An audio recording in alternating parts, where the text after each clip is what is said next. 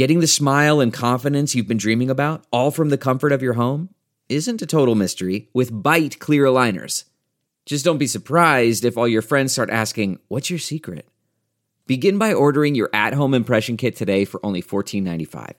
Bite clear aligners are doctor-directed and delivered to your door. Treatment costs thousands less than braces, plus they offer flexible financing, accept eligible insurance, and you can pay with your HSA FSA. Get 80% off your impression kit when you use code WONDERY at Byte.com. That's BYTE.com. Start your confidence journey today with Byte.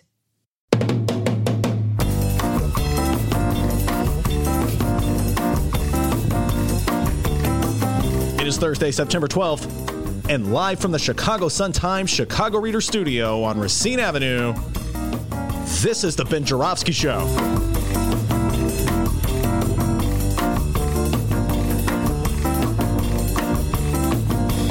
Today on the program, in these times, writer Miles Kampf-Lassin makes his return.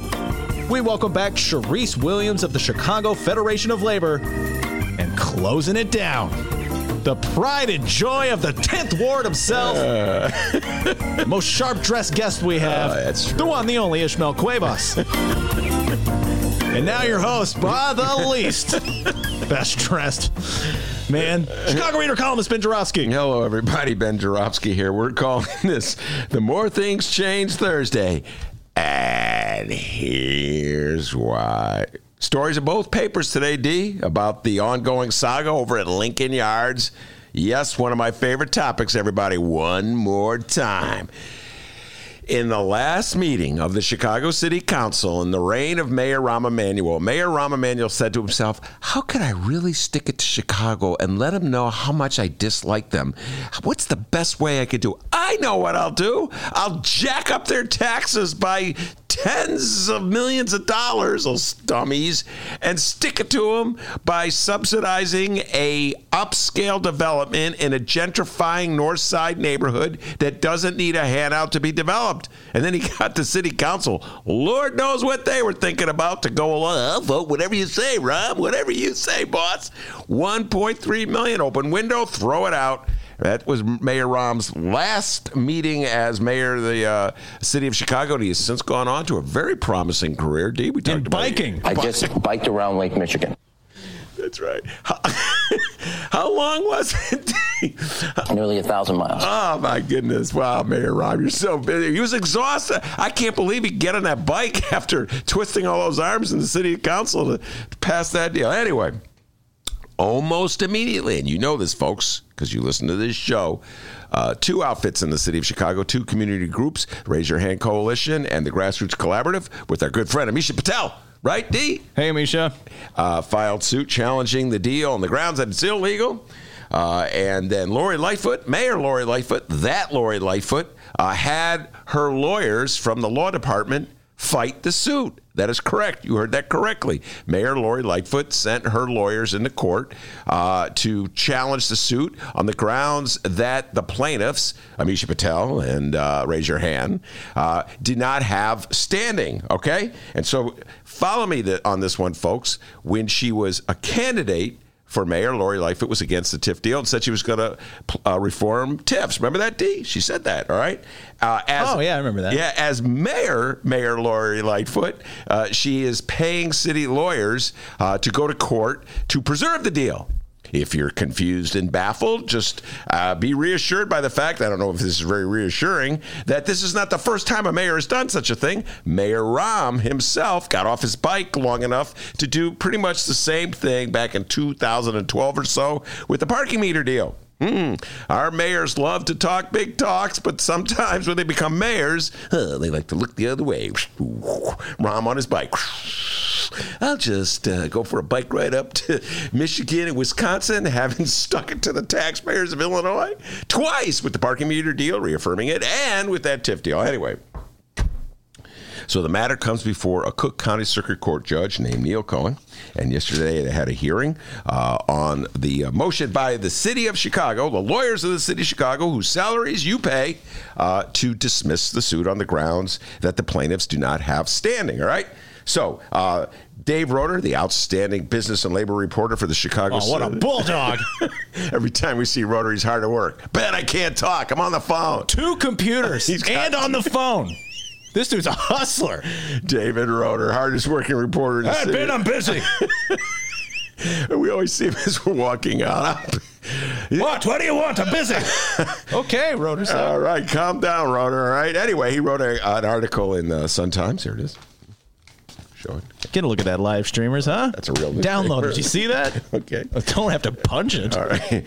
Judge critiques a lawsuit challenging $1.3 billion TIF from Lincoln Yards. Here's the lead by David Roeder. A Cook County judge expressed sympathy for community groups suing to block tax subsidies for the Lincoln Yards development, but offered withering criticism of their legal theories during a court hearing Wednesday. Withering criticism, that's no understatement. Man, Cohen went ripped into them. All right. He goes, yeah, I feel really sorry for you guys, but hell no. Here's another line from Roeder. At one point, Cohen told a young lawyer representing the groups, quote, I know how millennials think, but we're not here to give you everything. No. We're here to give Sterling Bay, the developers, everything. Anyway, man, come on. Cohen, you didn't have to be so hard on millennials, did you? I mean, God, I got my issues with millennials too, but come on. Anyway. Oh, by the way, did you Venmo me that money back? Last week? I thought it was Vimo. Oh, it's Venmo? Venmo. Oh, sorry, man. I'm never getting that money back. Anyway, so here's the deal with TIF, folks. Yes, they're a scam.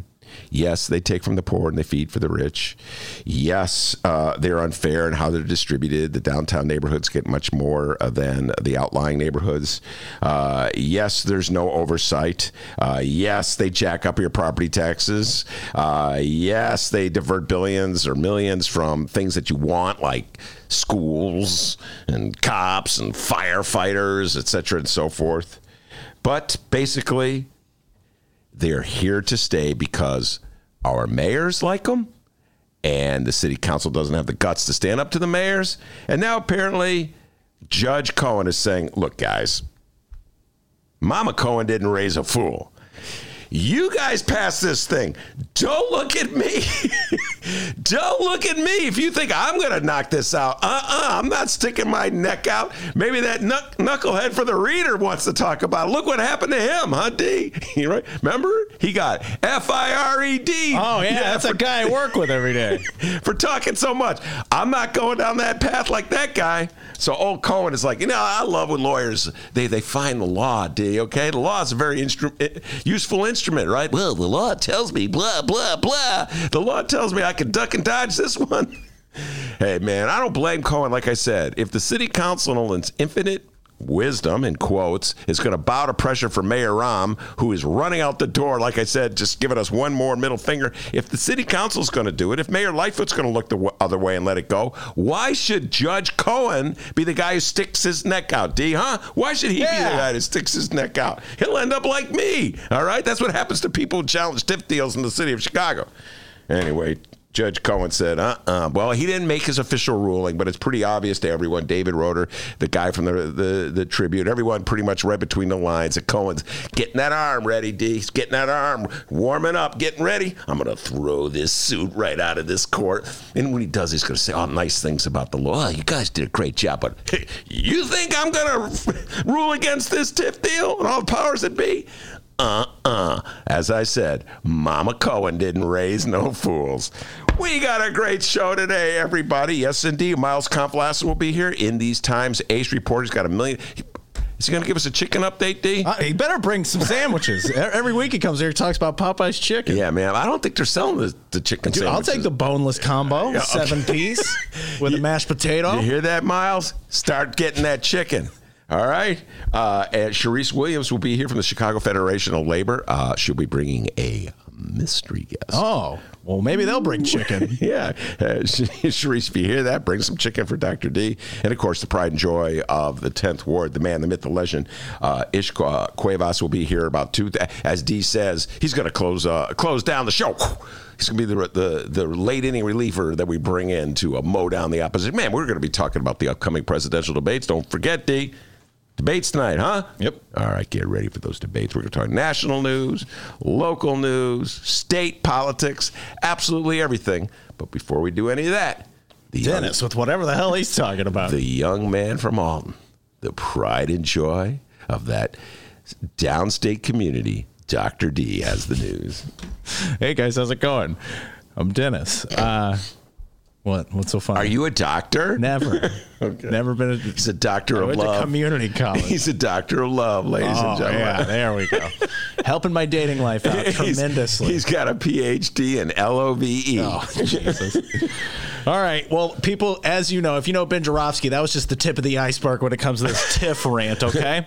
Plenty TIFF talk coming, all right? Hey. Theme of the day, Mama Cohen didn't raise no fool. Mama Cohen did not raise no fool. Neil Cohen's like, you're not going to get me to do this. Sorry, man.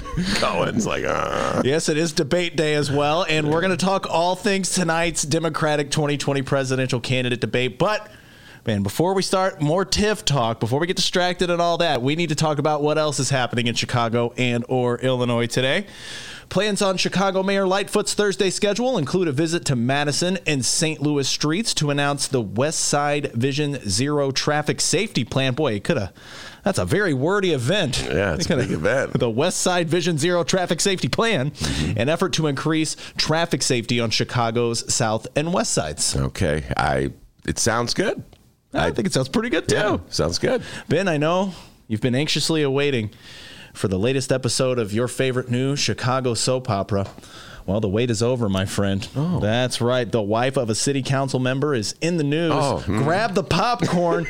It's this week's A Mayor and Her Alderman. A Mayor and Her Alderman. Oh, yeah. Okay. Ben loves the show. Can't get enough. I love this show. Yeah. Aside from that serial killer show he's watching, this is his favorite. That would be called Mind Hunters. Ever hear of it? No. Oh, okay. Now, this one here, today's A Mayor and Her Alderman, kind of a subplot in the story of the embattled alderman of the 14th Ward, one Ed Butterfingers Burke. The following comes from... Where did you get Butterfingers? I don't know. That's good. I like that. Thought of it on the train today. Yeah. The following comes from the Daily Herald. Ben, for 10 trivia points, the Daily Herald is a paper out of which Illinois suburb of Chicago? Give me the ball. Arlington Heights. Nice. Come on, man. That was good. I didn't think you'd know that. I didn't think I would either. Wow. I was like, could be Rolling Meadows, but I'm going to go with Arlington Heights. He's surprising himself today, people. Illinois Supreme Court Justice Anne Burke will become the next Chief Justice of the state's highest court. Yes, Anne Burke, the wife of indicted Chicago alderman who shook down a Burger King in his ward, Ed Burke. Anne's moving up in the world. Moving on up. While her husband, the east side. While her husband, let's just say, things have been better. That's correct. Mueller agrees with you. What about Rahm? What does he think? Huh? That's something up riding his bike. Now, luckily for Anne Burke, the position rotates among the justices based on seniority. Okay, she's been there a while. Yeah, seniority, not among whose spouse has recently shook down a Burger King. Well, it's good for her. You're right. Because if that were the case... Well, I mean, if you got the gig because your husband shook down a Burger King, she'd been the Supreme Court head, like 3 years ago. So look at it that way, D. Oh. Yeah. Anne Burke. Glass half empty, glass half full. I like where you're coming from. Anne Burke, who has served on the court since 2006, will begin her 3-year term as Chief Justice on October 26. Ben Jarofsky. Why do I have a weird, suspicious feeling when it comes to this? Should I have this feeling? Should being the wife of an indicted alderman matter when it comes to her own political success? And, of course, the speculatory plot twist. Will Anne Burke use her new position to pull a few strings and try and clear her husband? Well, I doubt the latter, but, why would you be concerned? Well, let's think about it this way. The number one judge in the state of Illinois is the wife of an alderman who's been indicted for corruption and has been playing both ends of the game for many, many years with conflicts of interest between his position as chairman of the finance committee and his job as a property tax appeal lawyer. So, would you be concerned about that? Well, I guess you could say, the number one judge in the state of Illinois' husband is some sleazy alderman. Yeah, I think there'd be you might be a little concerned, but I'm sure there's a division in the Burke household, D, all right? They don't talk about anything. So when she comes home from a hard day's work, making rulings at the Supreme Court, and he comes back from a hard day's work of having a conflict of interest, being the finance chair and a property tax lawyer, they never, ever talk about finance committee stuff. They never, ever talk about, they never had a conversation. Oh, so hi, how was your day today? Well, I shook down a Burger King owner. Oh, that's good. Pass the peas. They never have that conversation. There's a division of labor in that house, D. All right? Anything interesting today? Well, I was representing Sterling Bay, who's going to be a recipient of $1 billion TIF deal, while I'm the chairman of the finance committee. Oh, that's interesting, dear. Do we have any fried chicken from Popeyes? By the way, don't you think Miles is bringing that Popeyes chicken? I'm getting starved. What's the over-under? Anyway, so yes, I think there's reason to be concerned, but, that's how it goes. And here's the interesting thing about Anne Burke. There's people will always tell you they love Anne Burke. And this is I don't know, is this unique to Chicago, D? If someone doesn't have something nice to say about the husband, they always have something nice to say about the wife. Have you ever noticed this, D? Yeah. I mean, people were always praising Maggie Daley. Oh, I love Maggie Daley. I love Maggie Daley. They may have something nice to say about Richie Daley, who was married to Maggie. Oh, I love Maggie Daley. People are always praising Rahm's wife. Oh, I love Amy. But they have something about Rahm. They always say something nice about the wife to avoid, I guess that's what, I don't know. They really don't want to get in trouble with the husband if they say anything wrong about the wife. I don't know what's going on in people's mind. But so many people tell me, oh, I love Anne Burke. She's a wonderful human being. I've never met her, D. Never met Anne Burke. How about that? Never really met Ed Burke either, just seen him in action. So you've never met them both. All right, let's keep speculating here. So you say, they share a lot of things. Her husband and wife, they share silverware, toilet paper, bed sheets. Mm-hmm. So you're saying they don't share secrets. Yeah, you have to believe that, right, people? Either that or you can be a little worried that the head of the Supreme Court in the state of Illinois, the number one judge in the state of Illinois, is the longtime wife of a crooked alderman. I should say an alleged crooked alderman. You're innocent until proven otherwise, D. Okay? So tell that to the Burger King owner who got chickened down. Get that property tax business with Burke. Anyway, yeah, I'm a little alarmed by a lot of power in one family there. But Anne Burke is now the head of the Illinois State Supreme Court. But it's a federal case against Ed Burke, so she will have no say in that criminal matter. So, once again, Anne Burke, new position in the courts of Illinois. We'll have to wait and see what happens. Only time will tell. Yes. So until next time, this has been a mayor and her alderman. To be continued. I'll bet you, by the way, Lori Lightfoot, following this trend, would say nothing but nice things about Anne Burke. That's the trend. She's lovely. She's wonderful. Everybody says, I love Anne Burke, right? They all say that. I didn't say that, but I'm quoting people saying that. But then I can't stand the husband. Of course, it's interesting. They loved the husband up until the time Lori Lightfoot got elected. If you recall, young Dennis, right shortly after the feds announced they were doing their investigation of Ed Burke, he had a fundraiser. Remember that? People lined up paying money to go see Ed Burke. And yeah. I love Ed Burke. So, right after the feds raided his office. Yeah, I don't know. They may have him wrong. He's a good guy. We got to get Adolfo Mondragon. He's our Ed Burke expert, right? From the southwest side of Chicago, the Pride and Joy, the back of the yards. He knows everything. He'd give us an Ed Burke update. The YouTube live stream chat is getting crazy here. We're talking about Popeyes, I guess. Steven weighs in. He says, and a large order of Cajun fries. He loves the Cajun fries. Those are pretty good fries. Yeah. And then David says, what, no shrimp?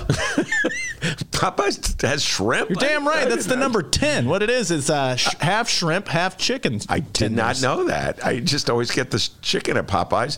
And by the way, branch out a little. I have to say, there's a fine chicken place in Evanston. Cap and I, shout out to my good friend Cap, went and saw on Tuesday night. Did I tell you this, Steve? $5.50 in Evanston. $5.50. Oh, you're admitting this. Yeah, $5.50, folks. No excuse not to go see a movie. In Evanston, we saw Once Upon a Time in Hollywood, third time. time. And then afterwards, we went to the Chicken Shack and had some delicious chicken. I wasn't going to mention it because I thought you were trying to hide the fact that you've seen this movie 3 times in theaters. But you're just sharing it with the world, huh? It is kind of embarrassing. I love that movie so much.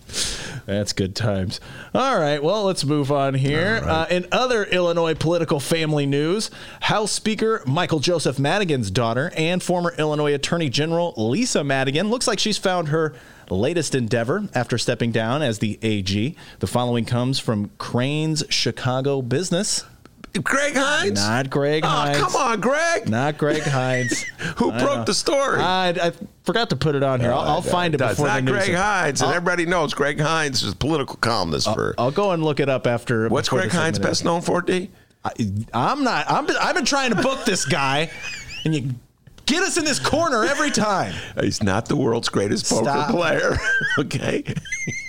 But I'm sure he's really good at like gin rummy, I think, but not poker. I almost had him booked for an interview. Let me check my email here. Okay, nothing yet from Greg Hines. So anything from Rom? By the way, what about Rom? He biked a lot. I just biked around Lake Michigan. Okay.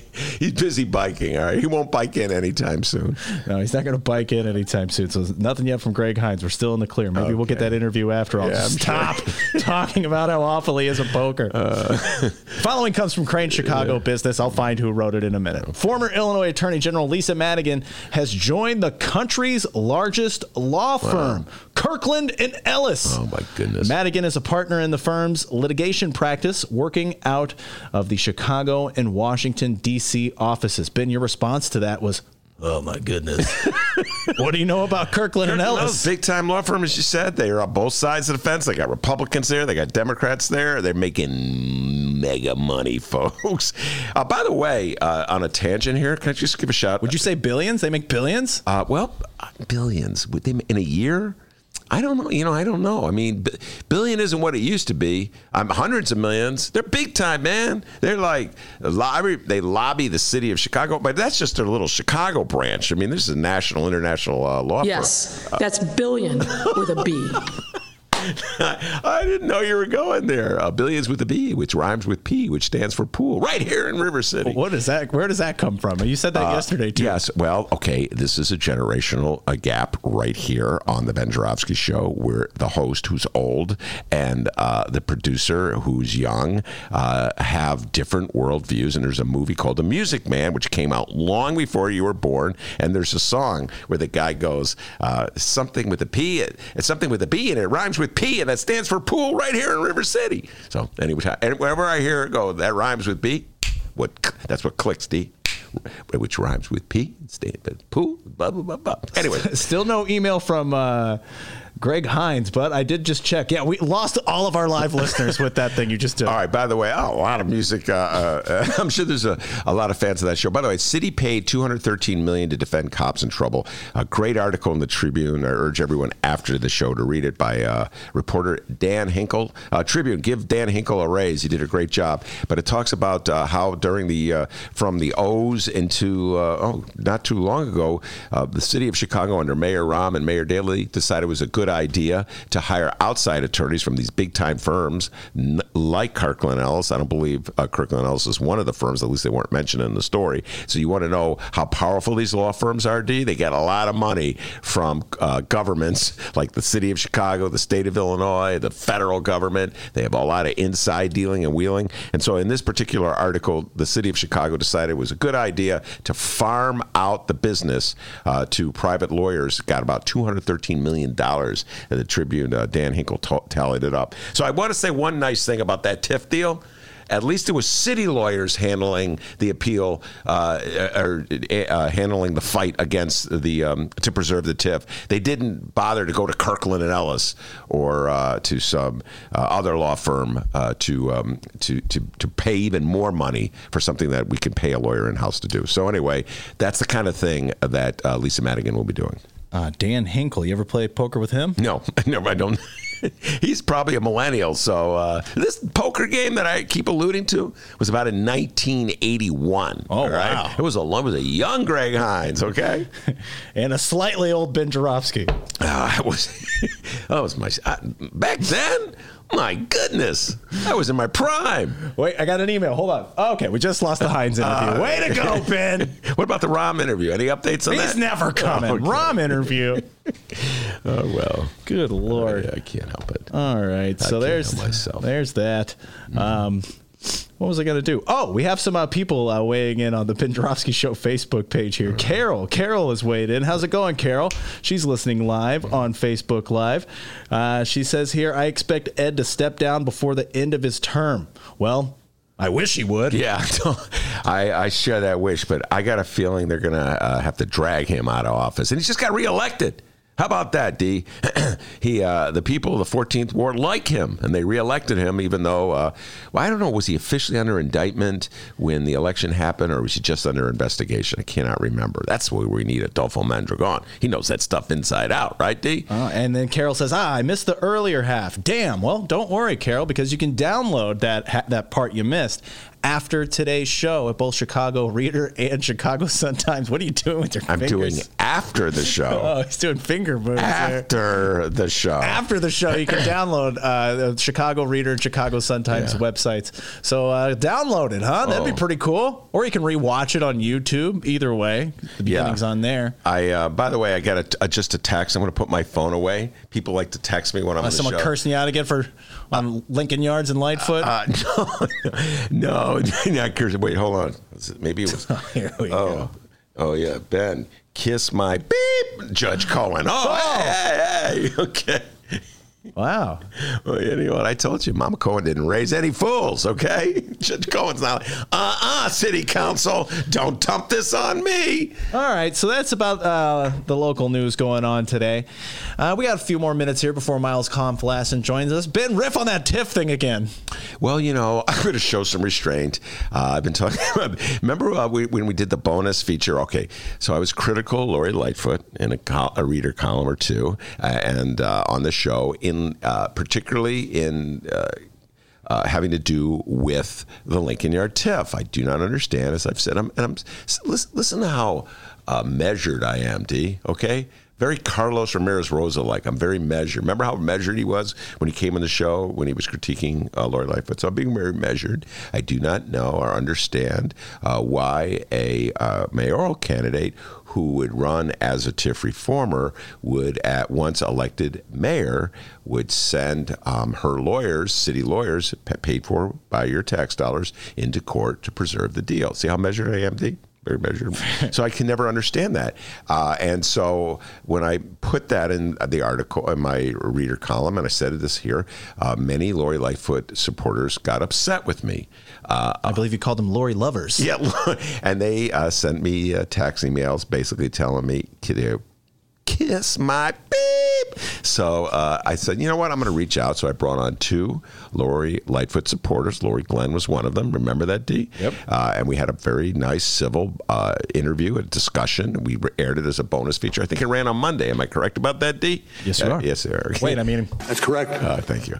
And so, but in the course of that, I got a little, me, I get a little carried away. And Lori Glenn goes, look at you. Your face is all red. Remember, your face is all red. By the way, when she said that, she was pointing her finger at me, which is kind of interesting. And I felt kind of like, did you ever see that movie, Anger Management? Oh, Jack Nicholson and Adam Sandler? Yeah, where Sandler's on the plane and Nicholson's saying, you're out of control. And I saw the cover. I didn't see the movie. Oh, you didn't see the movie? But he's totally calm, and they say he's losing control. So I kind of felt like that at that moment.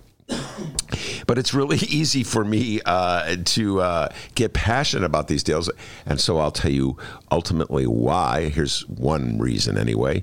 The TIFs increase the amount of money you pay in property taxes. Chicago, in fact, it increases the amount anybody pays in property taxes no matter where you live. So if you live in Oak Park, you pay more in property taxes because of your TIFs. If you live in Evanston, you pay more in property taxes because of your TIFs. So a lot of people in the city of Chicago, a lot of people in Evanston, a lot of people in Oak Park, I'm just naming a few suburbs, they were trying to put a TIF in Kenilworth, D. And this is supposed to be instruments to help the poorest of the poor, eradicate blight in the poorest of poor neighborhoods. How that would apply to Kenilworth, I do not know. Maybe someone should file a suit about that, bring it before Judge Cohen, huh, D? And Cohen's like, no, you're not going to get me to do that. So anyway, it's raising property taxes. So it's a curious thing because they're in court saying you have no standing to object to this TIF, even though it's going to raise your property taxes. So they're saying, D, you have no right to complain about how the city is spending your money, how they're allocating dollars, your property tax dollars, even though it raises your property taxes. It's an interesting interpretation of the rights of citizens, the limitations of citizen rights. I guess we have no rights to complain about property taxes. We just simply write the check and send it in, huh, D? So anyway, that is one of the many reasons. See how calm and measured I am? I know. Very good. I learned my lesson from that interview with Lori Glenn, okay? That conversation with Lori Glenn. And I'm not going to point my finger at you, even though I'm pointing my finger at you. Anyway, so that is one of the many reasons I've been opposed to that TIF deal. And folks, I just want to remind you that your taxes will be going up. And don't get mad at me just because I'm the one who is the messenger. Send your hate mail to BennyJShow@gmail.com. BennyJShow@gmail.com. Let Ben know what you think. We may read it on the air, We posted on the Ben Joravsky Show Facebook page the story of Anne Burke. She said she's humbled and honored to become Chief of Justice of Illinois Supreme Court. We had people weigh in here. Natalie says, oh, geez, this has to be a joke. Unfortunately, it's the punchline is, well, the joke's on you, Natalie, and all the citizens of this great state. The Burkes have been around for a long time. There was nothing, what we do here on the local news is we keep track of our governors and mayors' daily schedule. No public events once again scheduled for J.B. Pritzker. So, Ben, let's have a little fun here. What's J.B. Pritzker doing right now at this moment? Well, he's listening to the show. Okay. Yeah, big fan of the Ben Joravsky Show, all right? He's listening to the show, and he's probably going, well, Ben, you're a little unfair. All right, that's true. You're a little unfair to Judge Cohen, all right? So, yeah, I'm sure he's listening to the show. And what do you think J.B. Pritzker thinks of the Lincoln Yards deal? Well, okay. J.B. Pritzker was very, he was, how do I put it? We always like to joke about him. What did we say? He was like Fred Astaire.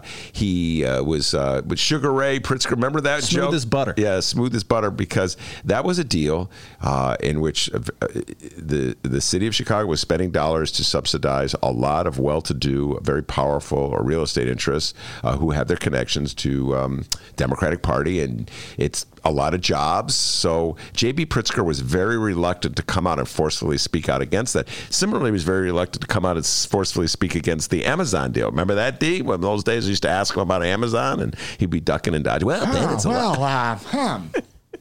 Yeah, so fortunately for the city of Chicago and the state of Illinois, we were not on the hook for the Amazon deal. We are on the hook for Lincoln Yards. So I think J.B. Pritzker generally falls into the category of Democrats, and this is most of the Democrats in the state of Illinois who view these subsidies as good for business and good for jobs, and so they'll kind of look the other way at all the problems with the programs and allow them continue. And then when somebody like me asks them about it, they'll say, yeah, Ben, you raise a good point. There's a lot of things we have to look into, and we're going to look into them. And then the deals continue to happen, D.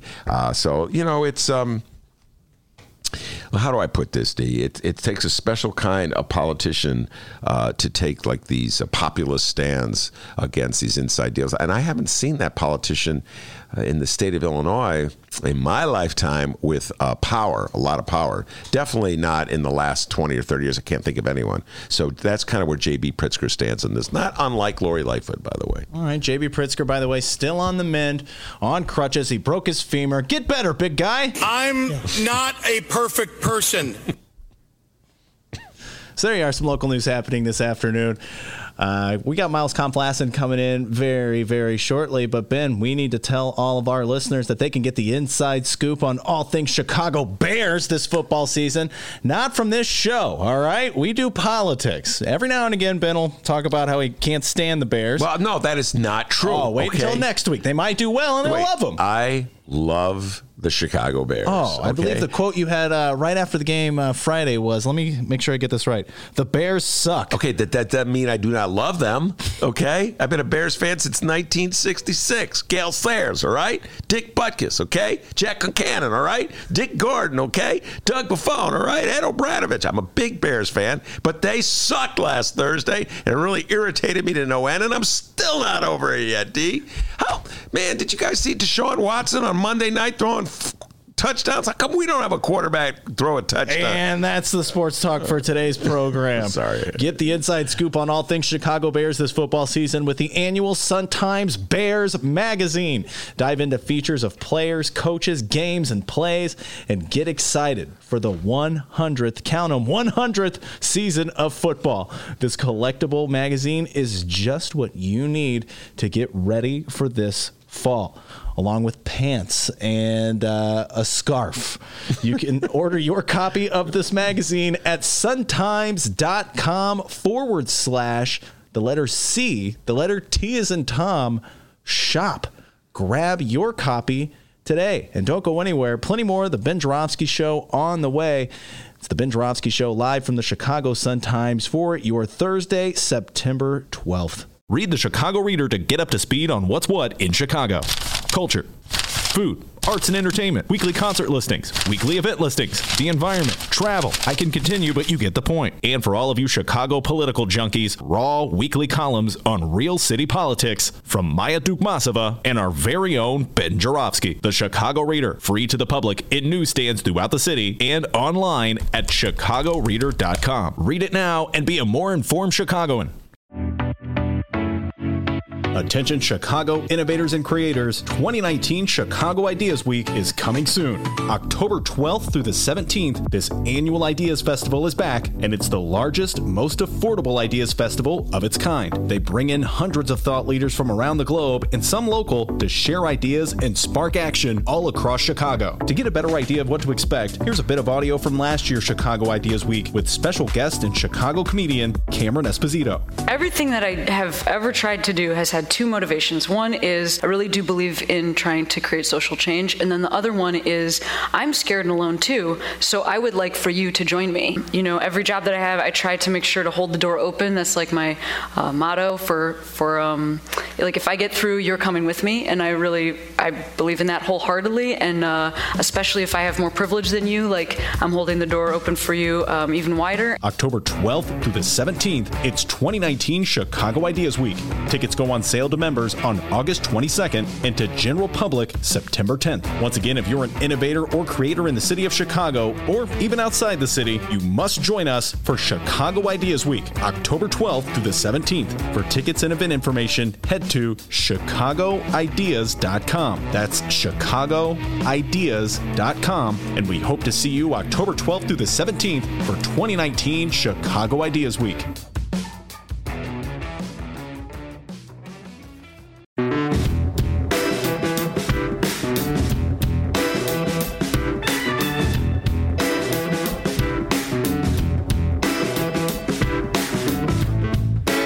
Welcome back to the Ben Joravsky Show, live from the Chicago Sun-Times. Yes, indeed.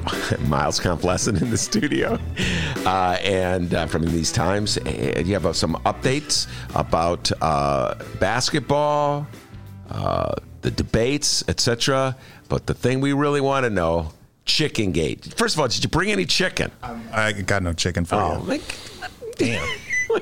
What good are you? Go out and get some Popeyes. Well, I'll tell you what they've done. As you probably noticed, there's no chicken sandwiches around. They have these big signs that say "Be right back." There was this huge, the supply is not kept up with demand clearly, and there was just not enough buns to go around. So what they're saying now is something about bring your own bun.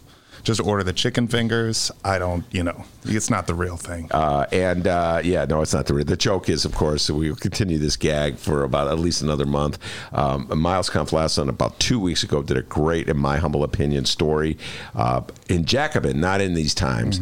And then we talked about it here on the show about how Popeyes was rolling in the dough from their chicken sandwich, but they're not sharing it with their workers, and the workers are getting screwed. So I've been having fun with that ever since. Well, and since then, I talked about some of my detractors last week on both the right and purportedly on the left. But since then, there was actually another piece written in the New York Daily News, of all places, by a woman who she's kind of a modern day Barbara Ehrenreich. She kind of went back and she's a great writer, but she went back and took a job doing fast food work. And so she talks about, these issues from the perspective of somebody who has, lived under the conditions of fast food workers live under, low pay, very hectic work conditions, total precarity, security in the job. And so she linked to that piece that I wrote and said, this is hopefully an example of how the media can change their coverage, because there's been so much media coverage of these like fast food crazes. They want to talk about it. There was this whole Szechuan sauce thing with McDonald's, which is kind of a weird Rick and Morty show reference. It happened like a couple years ago. And the media was all talking about how the companies couldn't keep up with, what the consumers wanted and everything, but it didn't cover it from the perspective of the workers. And so she pointed to the piece I wrote in Jacobin, as you said, as an example of maybe this can change, how we approach these various cultural moments where fast food is in the news, and actually talk about it from the perspective of the people that are on the front lines that are facing the worst conditions. So that was heartening to see, after having been under fire in the past, to see, New York Daily News stepping up and showing, they maybe care for the workers themselves. All right, since we're on a labor bent, let's start off with labor. I want to talk presidential debate, of course, that's tonight, to chat a little bit about that. The contrasting advice offered to Democrats from two Chicago political strategists, one David Axelrod, the other Rahm Emanuel. We'll get into all that. But California folks, I don't know if you follow this, everybody. I don't know how much California news gets followed in the state of Illinois and the city of Chicago, but the General Assembly in California passed a bill, Assembly Bill 5, they call it, which would effectively make Uber and Lyft drivers employees as opposed to private contractors. The bill was passed. It has not yet been signed into law by Governor Newsom of California, a Democrat, I should say. But he says he's going to sign it, but it looks like he's trying to work a deal at the same time because Uber and Lyft have vowed to vociferously fight it. Uber has already said they don't feel as though they have to follow that law, and they just won't follow it. And I believe both of those companies said they're spending millions of dollars to pass a referendum that would block the bill. And so they're ready to have a big fight. But let's talk about the importance, and we'll probably talk about this more in the show in the union segment with Charise Williams. But the significance of this bill if it is signed by the governor. Well, it's very interesting that this came in the same week that there's a big announcement here, obviously, that Uber is planning on moving into the old main post office as their new kind of Chicago headquarters. They're going to throw all this money into it.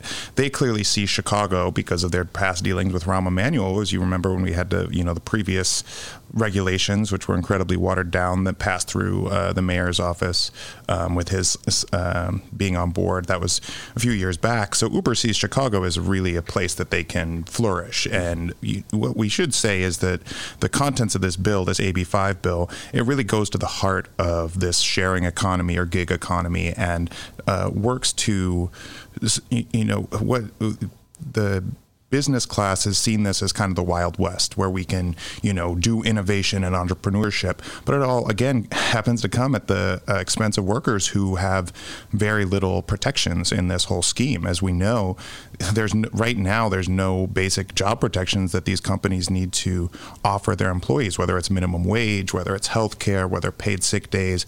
And as a result, there's people working, incredible amounts of hours. You could say it's their own choice to do it, but is it really your choice choice when you have to when drive. You have no choice. When you have to drive a car all day just to be able to afford a meager health insurance plan for your kids. I don't see that as, this is people just trying to get rich. Most drivers are not getting rich off of Uber and Lyft or any of these sharing economies. It's young, precarious workers largely, and now there's a bunch of older workforce moving into it, even retirees who are just trying to supplement the meager incomes that they have. So what this bill in California would do would actually provide these types of protections to over 1 million low-wage workers across the state, a huge number, obviously, and it's all kinds of companies, not just Uber and Lyft, but also companies like DoorDash and Postmates, these, sharing economy companies, so-called, and Uber and Lyft are not happy about it at all. As you mentioned, Uber says that they're going to not just fight it, they're going to find some legal loophole to say that because what a law effectively would do is treat workers for these companies as employees rather than just contractors who you can, just hire and fire as you please and not care for or take care of whatsoever. So it would provide those basic protections and say, no, these are actually workers, they're employees of your company, and you have to treat them as such. Uber is going to try to find a way around that. But it's telling that in the face of this law, what Uber and Lyft did is they offered actually to a $21 minimum wage to their employees in California. So clearly they're pretty scared. They're offering concessions. This is what any time there's a labor action taken, just take a look at what happened with the strikes across the country. There's the powers that be are going to start to suddenly they come up with some money. They start to come up with some offerings that they can do because they don't want to actually face the results of workers being empowered and coming together, because hey, once they're employees of a company, what's to stop them from then forming a union, trying to collectively bargain and actually wrench some concessions off of the executives of Uber and Lyft, who obviously are making massive sums of profits themselves while their workers are stuck driving cars all day for a pittance. So what they're also doing is they offered that $21 minimum wage. That might be part of these negotiations with Governor Newsom that they're going through right now, but the Assembly passed it, so it's ready to go. It's ready to go, yeah. And it's about to go. But what they're doing, their second plan, as you referenced as well, is they're going to put Uber and Lyft together, I think with DoorDash. I've said that they are going to put $90 million into a campaign to pass a ballot measure in 2020, because this law would go into effect January 1st, 2020. So they want to be able to avoid that by passing a ballot initiative on the ballot, and they're going to put $90 million into doing that, which would provide carve-outs for their companies. So this goes to show how, concentrated capital will work at any extent, to protect their interests, even if it means, screwing over masses of workers. $90 million is no joke. No joke. They'd rather spend that money fighting this bill than give that money to their employees. And a couple of interesting side notes. Again, we're probably talking about this more in the labor segment, but one thing I was noticed when I was reading the articles about this, Miles, is that Uber and Lyft drivers right now are not in a union, and they haven't even, as far as I understand, taken those first steps to form a union, to get signatures and cards, et cetera, and then file them for have an election to see if there'll be a collective bargaining unit. And yet, Uber and Lyft, the companies, are effectively negotiating with SEIU, the union that is more or less representing the organizing, the drivers. So it's very bizarre. They don't officially recognize them as a union.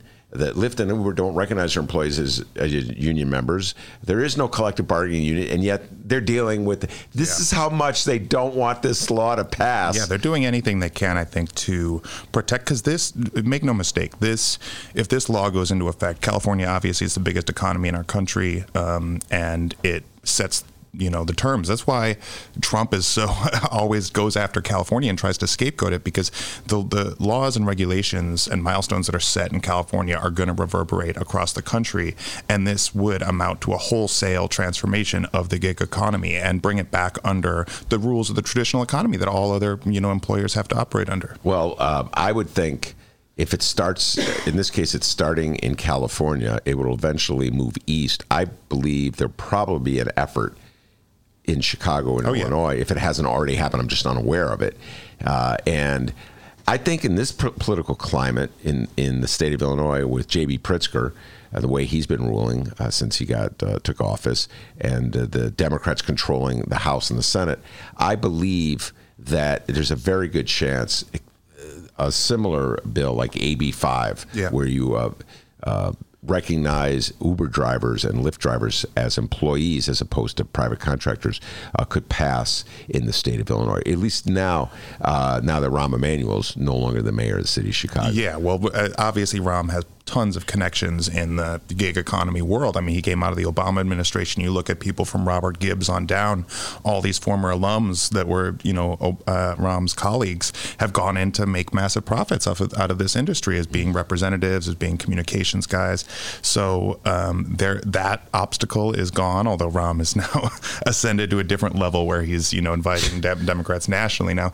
But it's quite possible what it will come down to, I think, is the lobbying efforts of these companies and how politicians are able to operate around that so that they are not, enthralled to these same interests that have kind of dominated the legislatures around the country for so long. Well, all right, since you mentioned Rahm, I was going to say, you went on Twitter a few days ago and you said, headlines don't always capture the true essence of stories I write, but no one should ever listen to anything Rahm Emanuel has to say about politics. Remains a truism. Yeah, that's one of the headlines. I will, you could put that, right there on my gravestone. I'll stand by that. Well, that said, we had a lot of fun yesterday talking about the advice Rahm gave to the Democratic candidates. And again, one more time, folks, the debate will be tonight.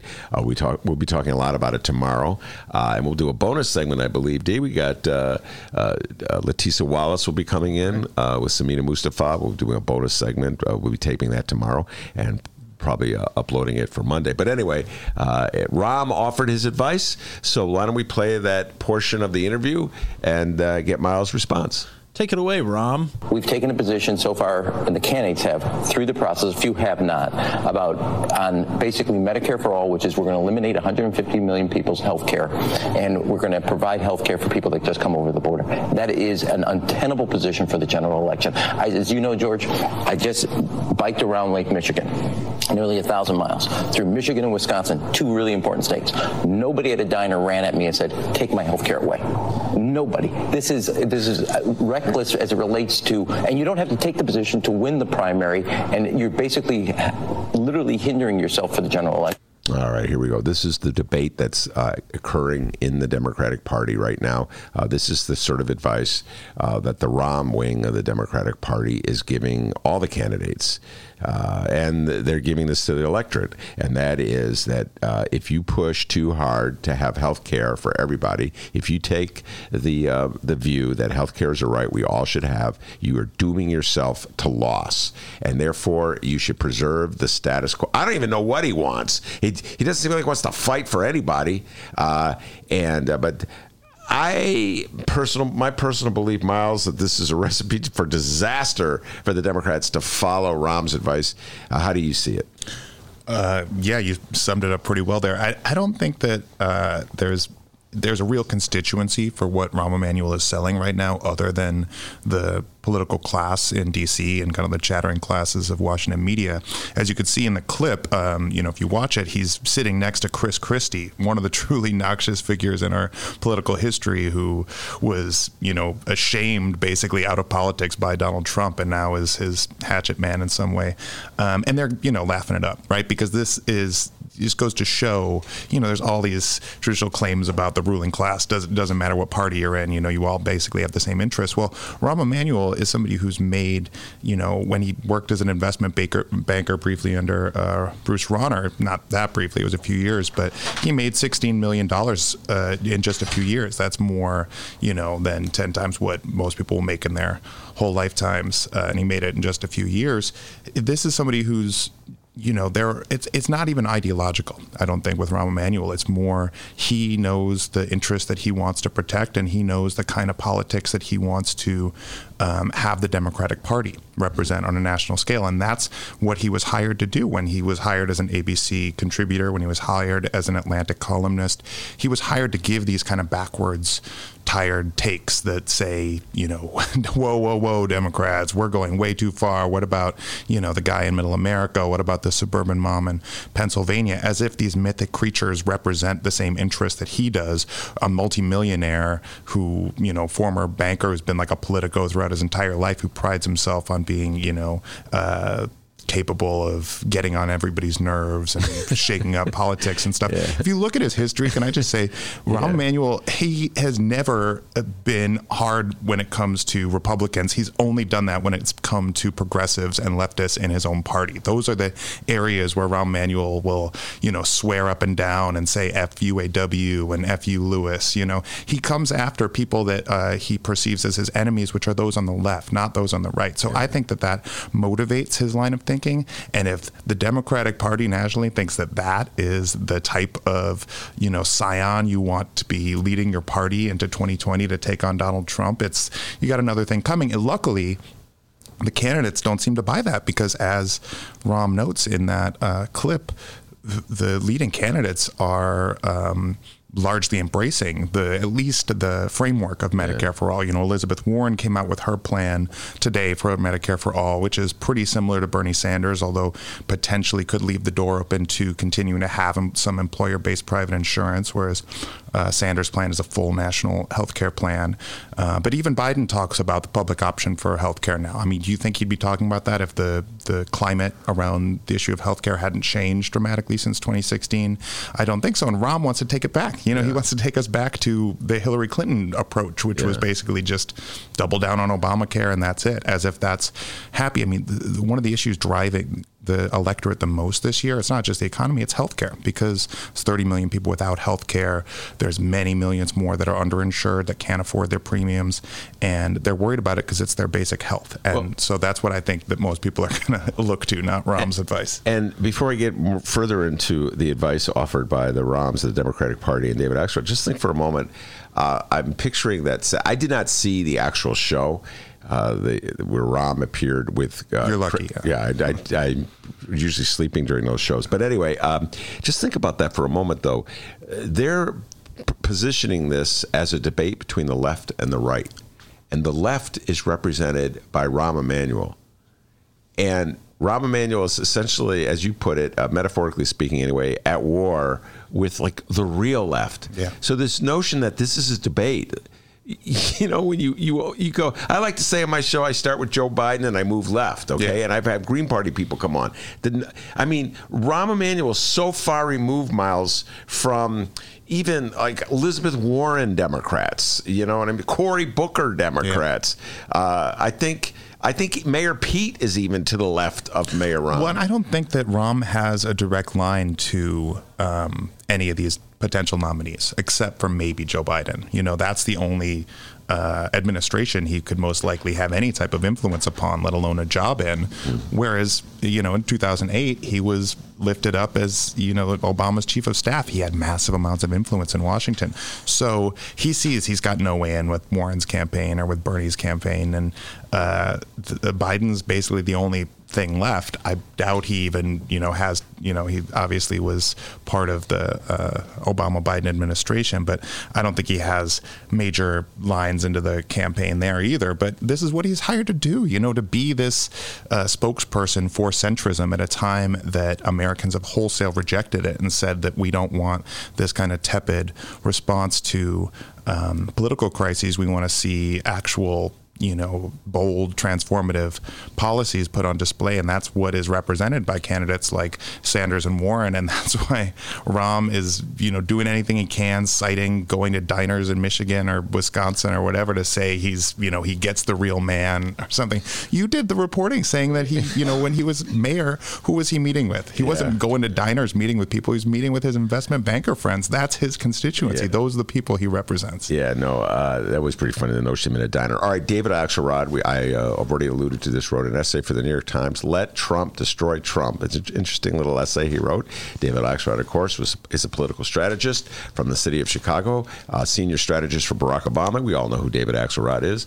Now he is a director of the Institute of Politics, University of Chicago, and the host of the Axe Files. Anyway, so he wrote this essay, and it's funny. It's sort of like, it's like this very zen state of him. It's like listening to Phil Jackson articulate about Bulls defense or something. Here's how he ends the story. Trump's thermonuclear politics may rally both his base and Democrats who slumbered in 2016. It is the paralyzing disorder and anxiety his bilious behavior creates that is a distressing turnoff to voters at the margins who will make the difference. To win, the Democrats will have to turn Mr. Trump's negative energy against him without embodying it themselves. It's like, whoa, that's like some heavy stuff, man. I got to bring out the bong when I read that one. Yeah. But to turn Don't Mr. smoke Trump, pot in here. Oh, sorry, man. To turn Mr. Trump's negative energy, it's going to be legal as of January 1st. Just want to let you know, but not in a building. Will have turned Mr. Trump's negative energy against him without embodying it themselves. They got to do jujitsu. He's saying he sounds like Marianne Williamson or something. Yeah, when it's really right out of Marianne Williamson. He's looking into his orb. And so you read the essay. What do you think of his advice? Well, you might not surprise your listeners to know that I'm take some objection to it. Not because, I mean, he makes some very fair points that Donald Trump is shooting himself in the foot at every step. And, you know, he's in many ways his own worst enemy. That said, the takeaway, and correct me if you have something different, my takeaway from this was basically Democrats do nothing. You know, sit back and, you know, don't take any far, you know, don't propose anything that might shake things up. Just kind of let the, you know, let this all play out and don't play Trump's own game, you know. And to me, I just don't see, he's not proposing any policies. He's not proposing that the Democrats, you know, champion one single issue or that they take a different approach to politics. He's just saying kind of, you know, let Trump do his thing. Well, this gets at the heart of something we talk about so much in this show.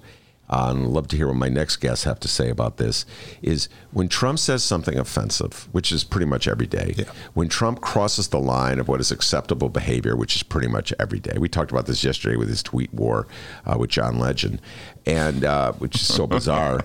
And so how should Democrats react? And essentially what David Axelrod is arguing is that Democrats should largely not engage with Donald Trump on these matters and should let Donald Trump just ruin his own brand. And to sort of solidify his point, I'm going to read again from what Axelrod wrote. Trump is the potential erosion of great concern to Trump. No, this one...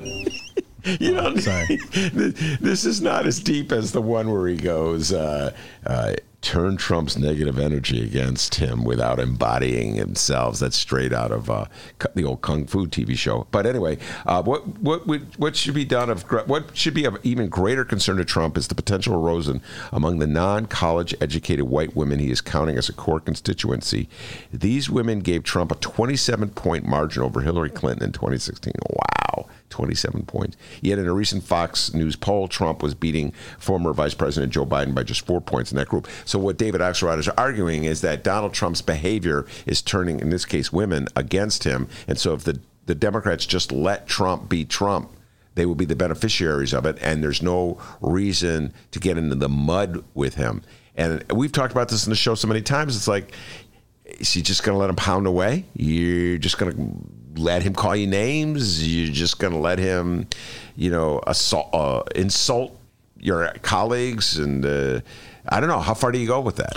Well, I don't think, to me, one thing that, you know, is pointed to here and is often, you know, people will bring up is that Donald Trump, in the run-up to the 2018 midterms, focused so much on this caravan of immigrants coming to the border and, you know, appealed to his base and the most, you know, basic xenophobic tendencies that exist in certain swaths of the electorate, and he failed, right? Because we did see a blue wave, and there's no evidence that those trumped-up fears did motivate anyone besides the most committed Trump supporters. Well, it's not like Democrats didn't respond to that. I mean, there was plenty of response in 2018 to saying, we need to welcome refugees. We're a country made up of immigrants. It's not as if there wasn't a response then. So to point to that and say, oh, well, Trump's going to screw himself over. Well, yeah, but there has to be some response to that. And I mean, I'm sure Trump's going to double down. But I will say there was an interesting report in the Daily Beast this week as well about how privately Trump has fretted to his advisors about this focus on socialism as the primary opponent that is he's trying to demonize the Democrats with the exactly, and that's all. That's what the Republican Party has been doing for upwards of 10 years now. But they've really doubled down on it now. As his Council of Economic Advisors put out this whole paper fretting about the rise of socialism in America, and they are in his State of the Union, he famously said America will never be a socialist country. So he's kind of using this as a way to potentially tar Democrats. But what this Daily Beast report says, and it talks to people close to Trump, that privately he thinks that might not work so well because he sees how well it sells.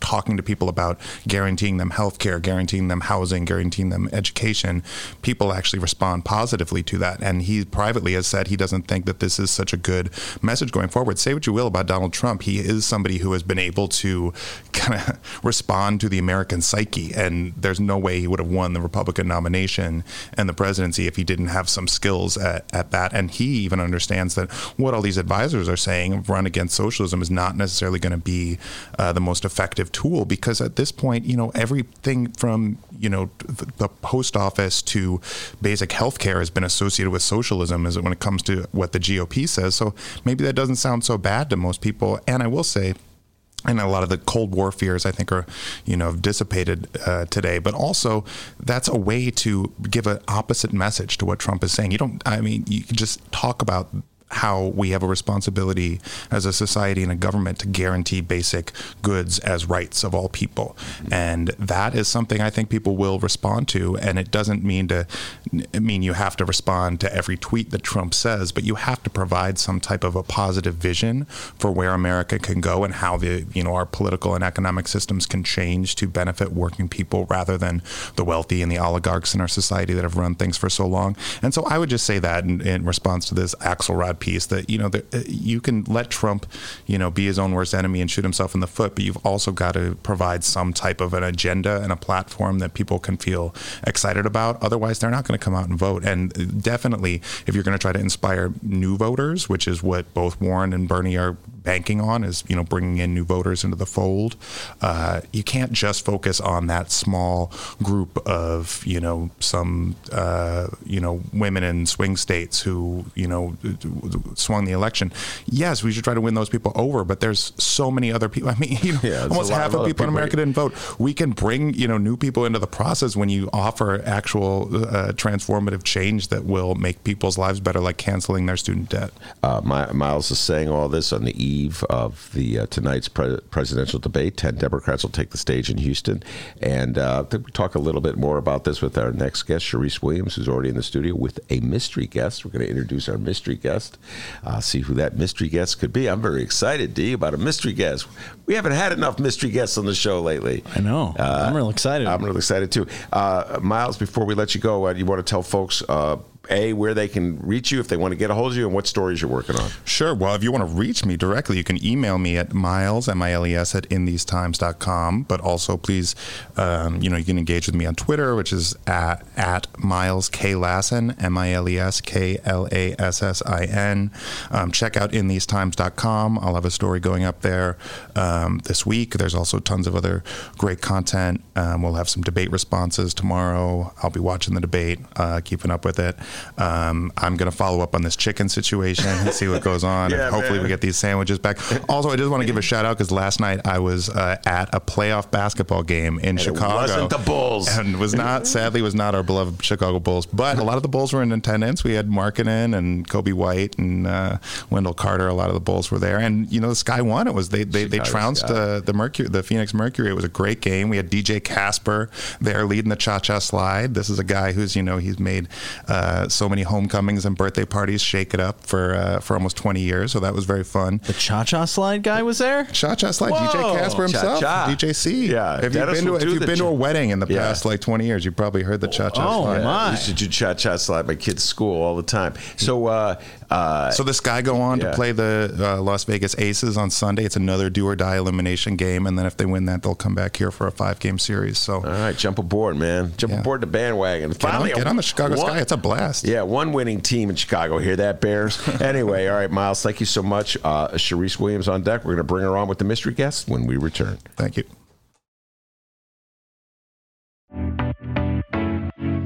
Attention Chicago innovators and creators, 2019 Chicago Ideas Week is coming soon. October 12th through the 17th, this annual Ideas Festival is back, and it's the largest, most affordable Ideas Festival of its kind. They bring in hundreds of thought leaders from around the globe and some local to share ideas and spark action all across Chicago. To get a better idea of what to expect, here's a bit of audio from last year's Chicago Ideas Week with special guest and Chicago comedian Hannibal Buress. The real reason I came home is just because I was traveling a lot anyway. I wasn't in New York that much, and I don't have a full-time job in New York.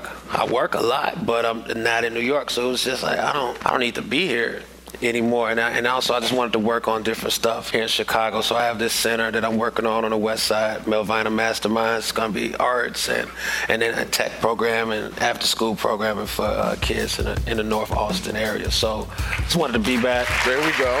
October 12th through the 17th, it's 2019 Chicago Ideas Week. Tickets go on sale to members on August 22nd and to general public September 10th. Once again, if you're an innovator or creator in the city of Chicago or even outside the city, you must join us for Chicago Ideas Week, October 12th through the 17th. For tickets and event information, head to chicagoideas.com. That's chicagoideas.com, and we hope to see you October 12th through the 17th.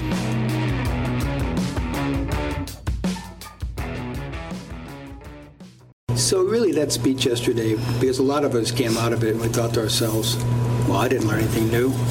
But no, I think a lot of people did. It sounds like you weren't speaking to us. You were speaking to people perhaps who are a little less watching this day to day. Yeah, I'm talking to taxpayers who feel like city government operates completely behind the curtain and that they really don't understand how it is that the city is utilizing its tax dollars. So it was really that audience that we were speaking to primarily, but not, as I said before, not just here in Chicago, but across the state. This is an issue that really unites a lot of us in cities and towns all over northern Illinois, but also south of I-80. All right, everybody, hour number 2 of your Ben Jarofsky Show is just moments away. But before we get into that, we need to thank the following unions for jumping on board, being awesome people, and bringing back our program. First up, it's the International Association of Machinists and Aerospace Workers, Local 126 in District 8, the International Brotherhood of Electrical Workers, Local 9, and the International Union of Operating Engineers, Local 150. A giant thank you to those unions for jumping on board. And, of course, today's program is brought to you by our good friends at the Chicago Federation of Labor. Isn't that right, Robert Mueller? That's correct. Hour number 2 of the Ben Jarofsky Show starts right now. Okay, maybe not right now, but right now.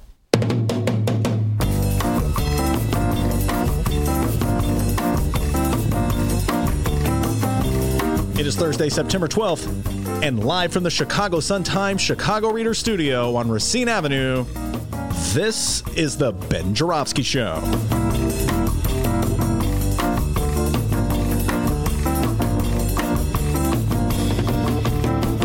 In this hour of the program, the pride of the 10th Ward, Ismael Cuevas, will be joining us. And we welcome Charise Williams with the Chicago Federation of Labor with a mystery guest. Ooh, mystery guest. Oh, my. Yeah, man. That's some trippy stuff. And now your host, not a mystery host, Chicago Reader columnist, Ben Jarofsky. Charise is in the studio. Mystery guest is in the studio. We'll bring them both on. But first, we have an update from Dennis. Yes. How's it going? Tonight is the night, everybody. It's the 2019 Democratic presidential debate number 3. And we're pumped about it over here on the Ben Joravsky Show. And listeners, get this. Our host, Ben Joravsky, doesn't know I saw this, but I saw it, okay? I saw it, buddy. I saw what you were sneaking. He brought in a little baggie today. 3 different presidential Kool-Aid flavors. Yeah, man, I've been drinking a lot of Kool-Aid lately. Oh, my God. He quickly put it away, but I saw all 3 flavors. We had Bernie Berry. Bernie Berry, so you had that. Drinking that Bernie Wild Kool-Aid. Warren watermelon, you had that. I like and Elizabeth Warren. Kamala Cranberry. I was really drinking the Kamala Kool-Aid about a month ago. I was really feeling Kamala. Then after the that second debate where she didn't do so well on the healthcare issue, her stock fell. But you know what? Let's see what she does tonight. She's on the stage with the big boys and the big girls, and there's something about Kamala Harris that I really like, D. I won't lie to you. And if you know anything about our host, Ben Joravsky, he's just sitting there waiting with those packets of Kool-Aid after tonight's debate. He's going to rip one open tomorrow and be chugging it all day tomorrow. Isn't that right, buddy? Yes. And right now, the cup's empty. It's just water. I think that's Joe Biden's flavor. Yes, water. Joe Biden water. By the way, I reserve the right to drink the Joe Biden Kool-Aid. Many of my guests of the leftist persuasion, Charise, come in here and trash Joe Biden, okay? Oh, wow. I always find myself sort of defending Joe Biden, which is a very difficult thing to do these days. But I reserve the right to drink the Joe Biden Kool-Aid, all right? And speaking of Joe Biden, well, he's going to be at the debate tonight, and I think we found his game plan going into this debate because Joe Biden has just released a new ad. Oh. And the theme of this ad, hey, Obama's cool, guys. Okay. What's going on here? Remember Obama? He's awesome. So we have the latest ad from Joe Biden. Let's go ahead and hear it here. Take it away, Joey B. We should step back and say something we don't often say enough as a party or as a nation. Barack Obama is an extraordinary man. I watched up close. He has character, courage, and vision. He was the president our children could and did look up to. He was a great president. And I was proud to serve as his vice president, but never more proud than the day we passed health care.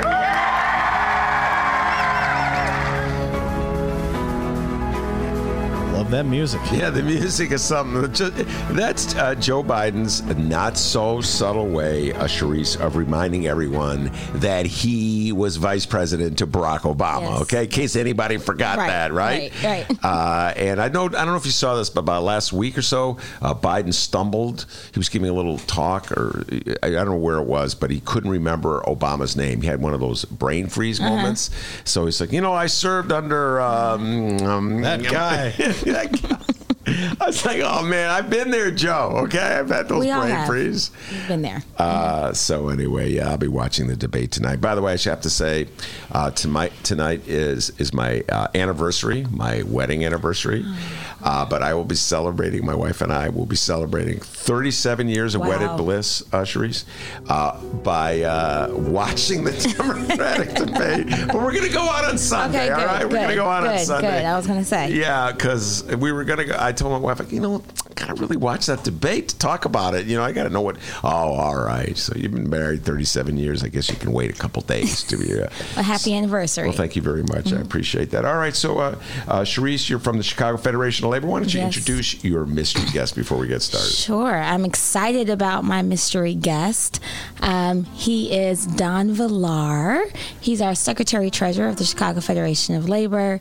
He is a fantastic union, proud member of...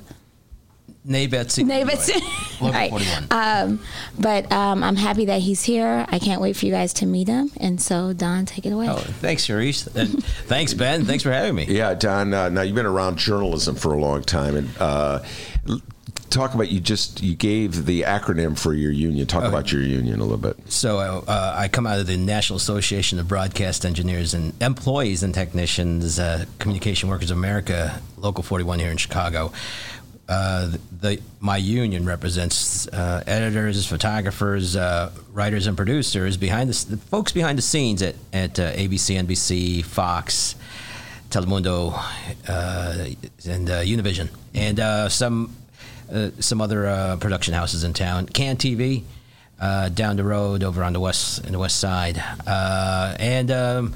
sports broadcast television. So they like the tag word they use we're the people that make TV happen, and people still watch TV now. So in your career, what job did you have in the TV industry? So I began as a news writer producer at WLS Channel 7 here in town back in 1992, actually 1991, and prior to that I had a internship at WBEZ on the morning drive. So started my news broadcast career here, news career in Chicago. Pretty much stuck around, did 25 years at WLS. Mm-hmm. Stepped down in 2015 to lead the union. Yeah. So during my career, pretty much working on the morning. Most of that was on the morning show. Oh, morning show. It's brutal. Yeah, brutal, but covering at least you get in, you do the job. What time did you have to come in at the morning show? Midnight. Yeah, from 1996 to 2015, I was going into midnights to 9 and cover. That way when the folks would wake up in the morning, whether it was Jose Sanders, Judy Sue, or Lauren Cohn, or whoever else we had in between there. Oh, Leah Hope, Jose Sanders' co-anchor. They would be on the air doing the morning show. And when I started on the morning show, we only did an hour of morning news. An hour of morning news, but now when I left, almost an hour and a half. They're pushing 3 hours. So, what was your exact job? What were your responsibilities? I was responsible for writing all the copy, all the scripts that they would read on the morning show, and doing the research and putting the stories together. Working with a video editor to put the packages together, and the reporter as well. So, oftentimes, everything on television is scripted. Yeah. Everything is practically scripted, so they need somebody to write and produce that. So you're an ink-stained wretch. You're just another writer. You're like the rest of us. Yes, I'm a writer. But, and we do the research and pretty much just get the facts as we do and send it out there. A lot of great stories during the 25 years at ABC. And naturally in Chicago, the biggest stories are always politics, right? Yeah, politics. The same issues always come around budget time, right? We don't have money. Yeah, and the sky's falling. Yeah. Doomsday. So were you always involved in the union all those years you were a writer? Yeah. Well, it's a union job, so I got more involved in my union actually in 2004.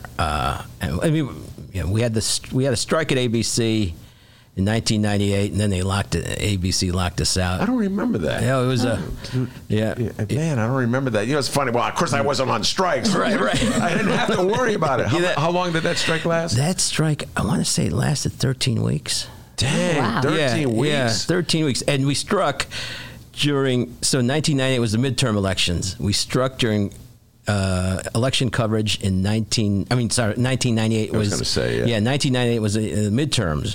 So we struck during in November 1998 during the election. Peter Jennings couldn't get the lights on because they couldn't get the show on.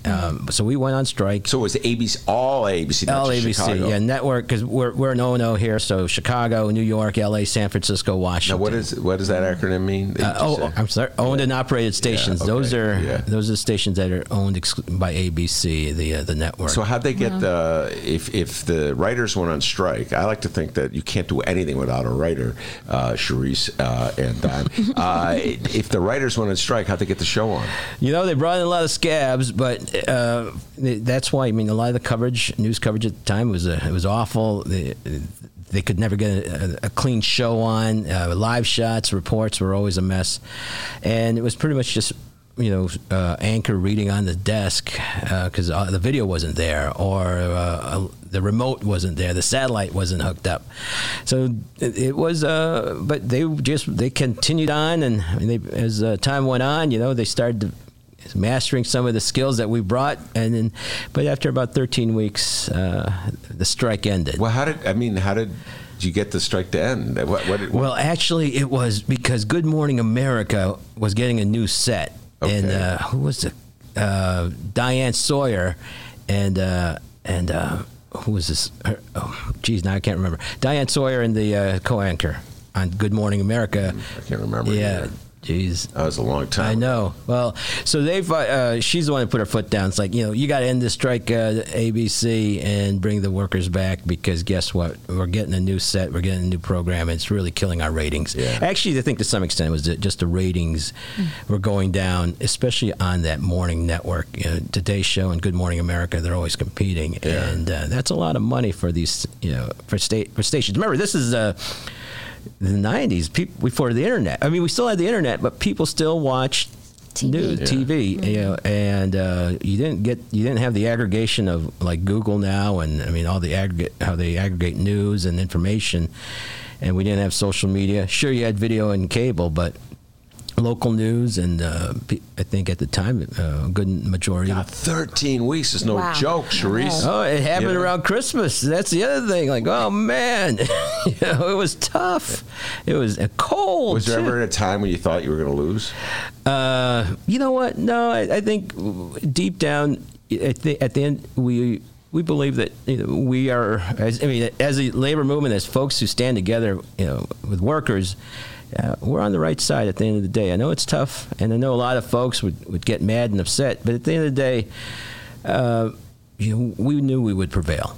It's a long road to hoe, but we knew that we could prevail, and we did. And although we didn't, there were a lot of concessions made. It's just at the end of the day, we went back to work. We got our raises, and we made a few concessions, and just back to the business of doing the news. But one thing that the strike exposed, back as technology has changed, you needed fewer and fewer people to operate a newsroom or a television station. Let's say if we went on strike in 10 years, a decade before that, in the 80s, before the automation, the computerization, a strike would have been more effective. But in 98, as automation came in, it was so much easier for them to bring in replacements. Well, we'll get into that. We'll talk about the gig economy showdown in California and the implications it has for the larger economy here in Illinois as well. But Charise, just reintroduce yourself. It's been a while since you've been on the show. Tell folks how you got involved in the labor movement. Sure. So I'm the director of external affairs, and I always say in my current job, I literally stumbled into this job. I was working at the state treasurer's office, doing deputy chief of staff there. Had been there for 4 years with FAIR. Started off on his campaign volunteering, and basically worked my way up. I didn't know him. He didn't know me. I just kind of signed up for his campaign and thought he was a good dude. And then I ran for office for Cook County Commissioner in 2017. Like I said before, I ran because my godson was shot and killed. So I ran. It was a very emotional run for me. But I ran and lost. So it was 7 of us. I came in third. But during that race, I guess I got the attention of my boss. And a little bit months, so I came back to work maybe in April. I ran into him at Dem Day at the state fair, so whenever that is, a couple months later, he said, I want to have a meeting with you, and 20 minutes into the meeting, he was like, surprise, I want to hire you. So I literally kind of stumbled into this particular job, but I had been part of the movement just for a long time. My mother is a teacher, 25 plus years. My bonus mom worked at Unite Here up until she retired from most of her life. My dad is a Marine, but retired. Once a Marine, always a Marine. I forgot the Marine connection. You can't. Semper Fi, baby. Right, Semper Fi, yes. Your dad's a Marine. Yes. Oh, my goodness. Yeah. So. Was he hard on you as a kid? Did you have to sit up straight and stuff like that? It's growing up, anyone who's grown up with military parents, it's a whole different upbringing. I mean, even just living on the bases, traveling, you learn to make friends really fast. You have to acclimate really fast. Well, I forgot about this. So did you grow up in Chicago, or you just grew up all around the country? Everywhere. We lived in Pendleton, Virginia, Okinawa, and then I came here, basically settled in Chicago. Own. No, with my parents. Oh, okay, so yeah, we came here in '90, so I've been here for a while. But no, I was literally Is your dad still alive? Yeah, he's retired in Vegas. He's in Vegas. Viva Las Vegas. Yes, yeah. He's retired in Vegas. Yep. It's like Treasurer Frericks week on the Ben Joravsky Show. Oh, really? Levante Stewart. I don't know if you know him. Yeah. He was on the show. So I hired Levante. Oh, okay. Yeah. Well, he was. I stole him from Kwame Raoul. Yes. Yep. Yeah, he's a very good guest. He was on the show. What was it yesterday, D, or Tuesday? Tuesday. Yeah, okay. Did a great job. Yeah. We're going to definitely bring Levante Stewart back. But anyway, all right. So that's the background that you folks bring to your current jobs. All right, let's talk a little bit presidential debate. Tonight's the debate. We've been highlighting it for almost all day. We're talking about the different advices that various Democrats are giving to the candidates. Love to hear what you think that candidates should say in order to win over union voters. What do you think? What would you like to hear from the candidates tonight? Yeah, so personally, it's funny when you were talking about the different Kool-Aids and just Biden. Biden is like everyone's like drunk uncle, right? That's what kind of he reminds me of. Everyone has one. But as we've gotten more involved and as the candidates have started to show like who they are and stuff, they're seeing I'm starting to like warn, for a lot of different reasons. But one of the things is that what I want to hear them say is to talk about like how we can actually have like a real plan. People always talk about doing things, but what's the action about it, right? As Don said before, we're about action. Right, so how are we going to get it done? How are we going to lift the middle class? How are we going to lift everyone? How are we going to advocate for those who can't advocate for themselves? And who's the president that can really get it done, right? Who can unify all the different interests, because everybody has all their different interests, but find some of those common threads. And I want to hear kind of how they do it. I feel like there's been so much attention, and this is just 100% personal, on the different groups, right? Whether it's like the blacks or the Latinx or just whatever the different groups, but not necessarily the general body, right? How as we as like everyone, Americans, and all of us are going to be able to make our country what it is, right? Make it how we were before. Like how we were unified and people didn't feel emboldened to walk down the street and call people the N-word and think that was 100% okay. Like we're going into a really dangerous negative space, and I want to hear how they're going to help get us out of that space. What would you like to hear, Don? I think as a labor activist and Secretary Treasurer, the third largest labor federation in the country, a message that rings with workers. Any of these, where we haven't, the AFL-CIO or the CFL, we haven't backed anybody in this race yet, but we're waiting to hear. And naturally, we'll get our direction down the road. But which of these candidates really lifts up the labor movement, the workers out across the country who need to be lifted up? And at this point, I mean, there's some folks who've said some really good things, but at the end of the day, I think we need to. We care about the working class, and and right now they're saying all the great things for the working class, right? Yeah, all these things, but there's a lot of issues that are still out there. Fair trade versus free trade, and changing laws to address some of the, because labor and employment laws need to be updated to the new economy. Those issues, and bringing jobs and job training and opening the opportunities for other for marginalized communities. Those are the issues that this president, that we hope to hear from one of the Democratic candidates. And labor naturally is going to be a big part of any victory for the Democrats. Charise, you were talking about you ran for office, so you have firsthand experience of dealing with the pressures of being a candidate. Relating to, you came in at the tail end of my conversation with Miles about David Axelrod's column that he wrote for the New York Times, where his advice essentially was for Democrats to apply the rules of jiu-jitsu, which is you use your opponent's strength against him. And so in his case, what he is essentially saying is a metaphor for Democrats should allow Donald Trump to just be the idiot that he can often be in his rantings and railings and his tweets, etc., and then just turn people off against him. as a candidate, as a former candidate, do you buy into that, or do you think there's a moment where a Democrat has to fight back and has to deal with the kinds of absurd tweets? I don't know if you followed the John Legend. I did, in the Chrissy Teigen. Yes, Chrissy Teigen and John Legend Twitter war. Yeah, I followed it. I was Team Chrissy. Big surprise there. I didn't think you'd be Team Trump. No, I think you let an idiot be an idiot until it gets dangerous, right? Yes, I understand. I read Axelrod's column also, and I agree with him up until a certain point. But then it gets to a point, it's almost like a bully, right? At school, you keep getting bullied and bullied. Eventually, you have to stand up to the bully. There's a difference between engaging and being petty, right? I feel like that's not what should happen. And I think if any of the candidates do that, it's actually going to work against them. It'll prove Trump right. But you can't seem weak in front of him either, in front of his base, in front of just the country.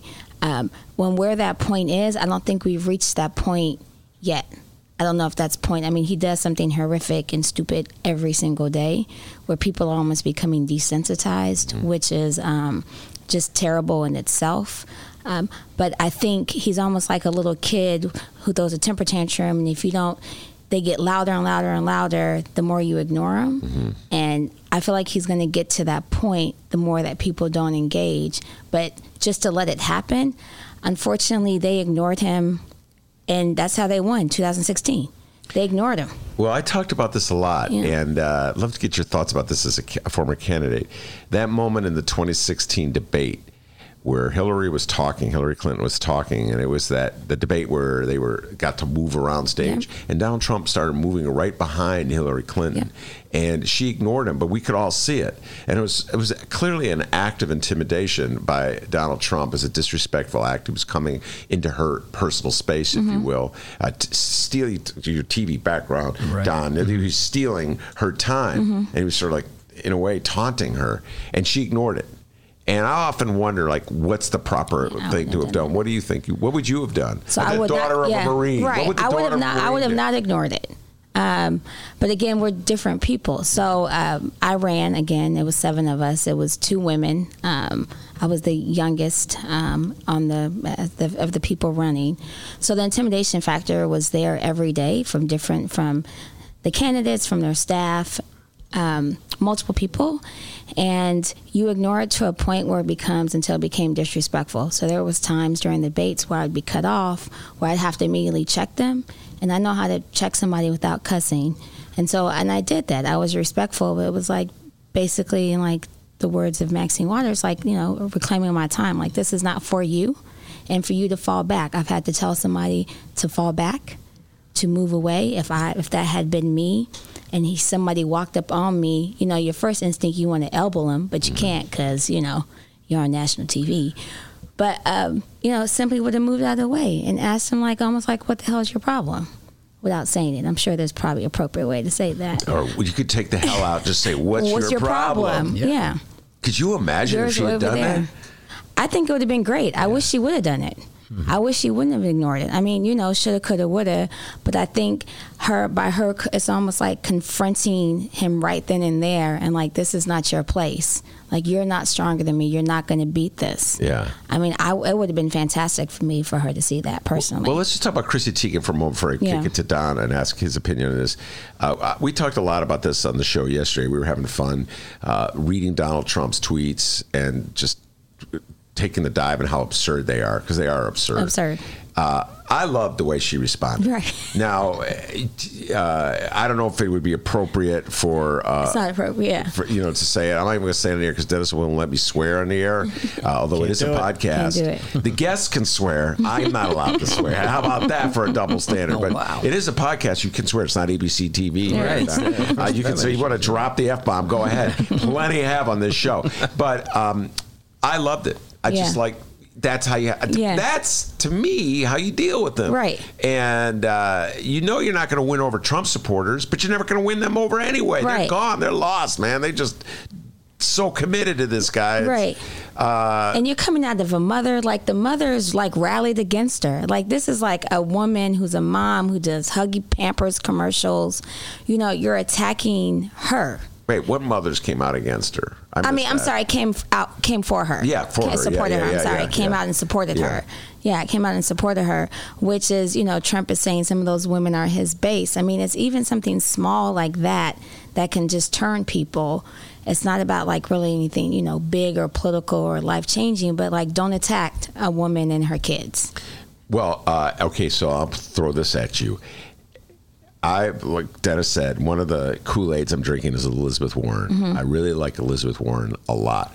I like the fact that she's been pro-union her whole working career, she sure has. And she's fearless, and she stands up to people, and she's smart. I think she'd be a great president. So I'm thinking about her. So when I throw that out there, some of my guests come in and go, well, Ben, she can't win because of Pocahontas, because Donald Trump gave her a nickname, Pocahontas. I think that's the most absurd thing I've heard, but that's just my opinion. How do you think she should handle that?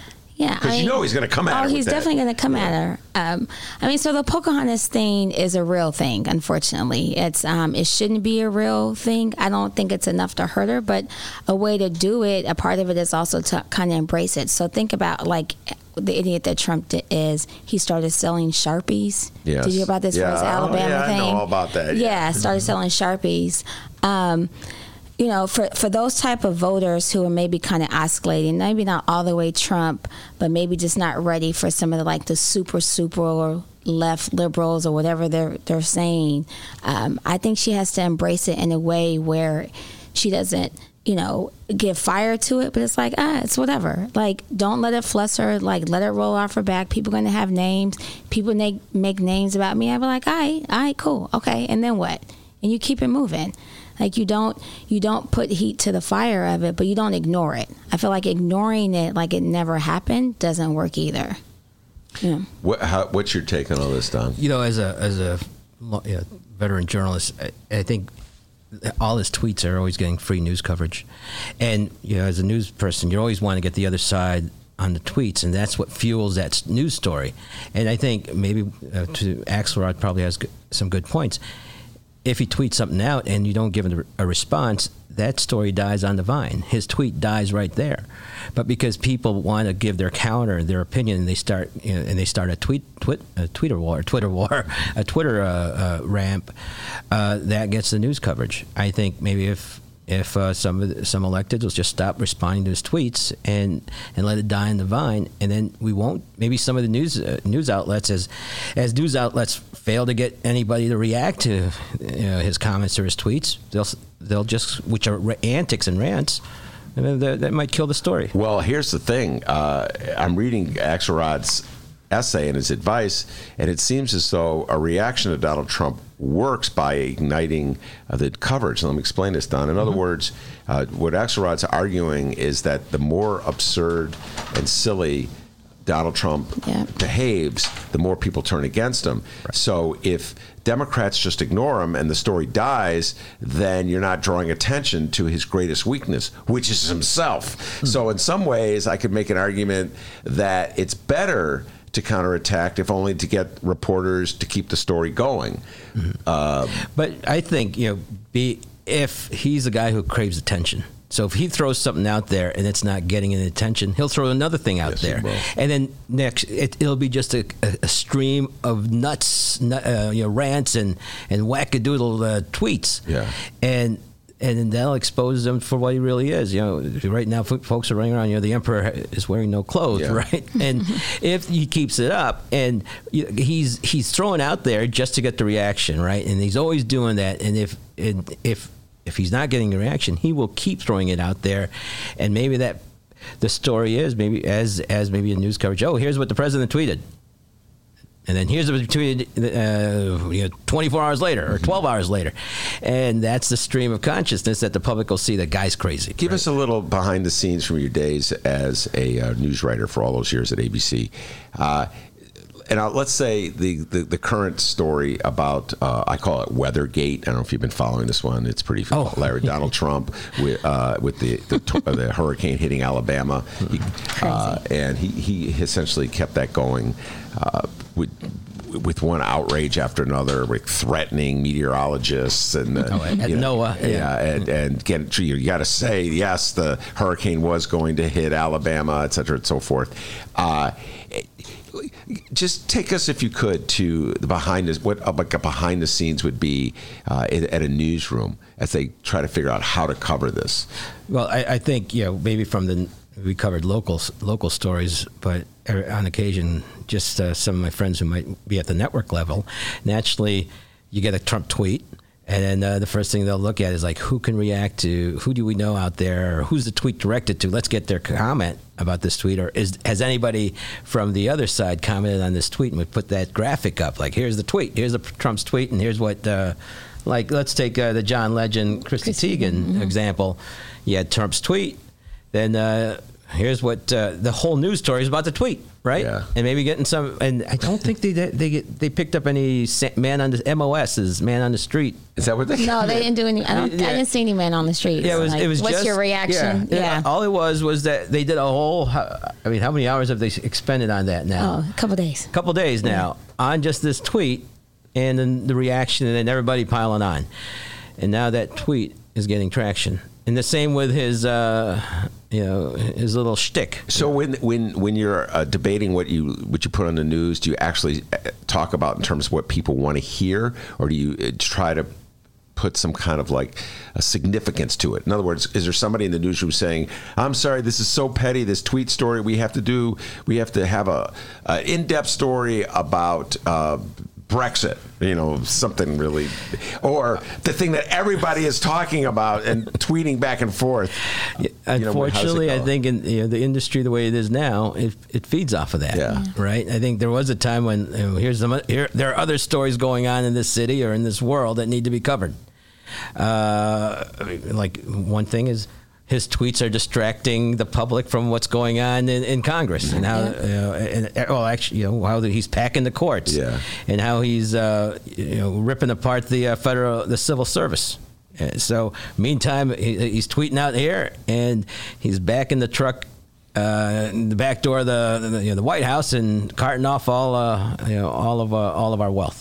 All right, before I let you guys go, I got to get some comment about what went down in California. I'm going to talk about this with issues on deck as well. This is pretty big news coming out of the state of California, and one more time I'll sum it up for everybody. The General Assembly in California, or whatever they call it, we call it a General Assembly in Illinois, the State House, the legislators voted for a bill that essentially makes drivers for Lyft and Uber employees of Lyft and Uber, as opposed to being private contractors. As a result, they're eligible for benefits that they wouldn't ordinarily get, everything from possible sick leave benefits to minimum wage benefits. It's going to increase the cost of an employee to Lyft and Uber. And Lyft and Uber have already said they're going to go to the mat on this one any way they can. The bill has not been signed into law yet by Governor Newsom, although he says he will sign it into law. But clearly this has implications for labor across the country. Absolutely. Talk about this a little bit. Ben, besides being a journalist, besides being a labor activist, I'm also a civil rights employment lawyer. So dang, man, you got a law degree. So and that's one of the reasons why I got into law school, was to understand more about our labor employment laws in this country and the development of it. And it all boils down to this. Labor employment laws haven't been changed in over 60, 70 years. So our laws have not kept up with a changing workplace at the end of the day. And the growth of independent contractors, the gig economy, that's the new work, and our laws haven't kept up with it, and that is what the misclassification is what it's called. So folks who in the past would have been traditional employees of a company, they're now being 1099 or independent contracted out, and that's what's going on here. And it's about time, and that's what's happening all over the country. More and more, the statistics are pretty high. We have more and more independent contractors, 1099 employees today than ever before. And a lot of them are in the gig economy. It's because of the gig economy. And we need laws to address that. And I think it's great. And I'm sure here in Illinois, we do have something similar, the misclassification of employment law, but that's covering mostly the building construction trades. And it would be great to extend that law. Well, one of the interesting things about the fight in California is that at some point Uber and Lyft tried to turn the trades against the drivers, and the trades stood with the drivers. The Teamsters stood with the drivers. They did not want, because they viewed it as a threat to their industries as well, because there would be a proliferation of countries. They'd start apping out all these companies, and everybody would be a private contractor. Nobody would have employment, so it would be an attack on all labor workers. Do you think that a bill like this would be popular in Illinois, Charise, if it were to be proposed? Popular by who? No, absolutely not. Well, not by the employers. I'm talking about by people, state reps. There'd be a lot of resistance. Yeah, I think the resistance would be overwhelming. I mean, I can't, I can't see. I would never say nothing's impossible happening, but it's going to be hard as hell to get that here. I mean, I think that people would be ready to fight. It's a shame what Uber and Lyft are doing in California now, like basically not letting these people have a right to have a good living and have a good life with just simple things like healthcare, things like that, like things that they have that they would be a right to have. I mean, I think it would be hard as hell to pass it here. I mean, there's like I said, there's already existing misclassification of worker law in Illinois, and it'd be great if somebody just made one little sentence change, and that could flip. It's a Democratic state. We have a Democratic governor. We have a Democratic House. We have a Democratic Senate. A Democratic treasurer. Democratic treasurer. Don't forget that guy. So that would be an interesting battle if they brought it to Illinois. Don Villar, Charise Williams, thank you so much for coming in. The great Ish Cuevas is sitting on deck, getting ready to come on. The pride and joy of the 10th Ward. And thank you so much, guys, for coming in. I appreciate Thank you. it. Thanks, Ben. Take care. We'll be right back with Ish. Bye. Did you know that 40% of the people in Illinois opt to be cremated? Well, it's true. And Chicagoland Cremation Options honors their wishes by providing cremation services directly to the general public. Chicagoland Cremation Options provides an affordable, ethical, and easy cremation arrangement, whether in person or online. Save thousands and streamline the process by going directly to Chicagoland Cremation Options. It's a family-owned business operated by my good friend, Douglas Klein.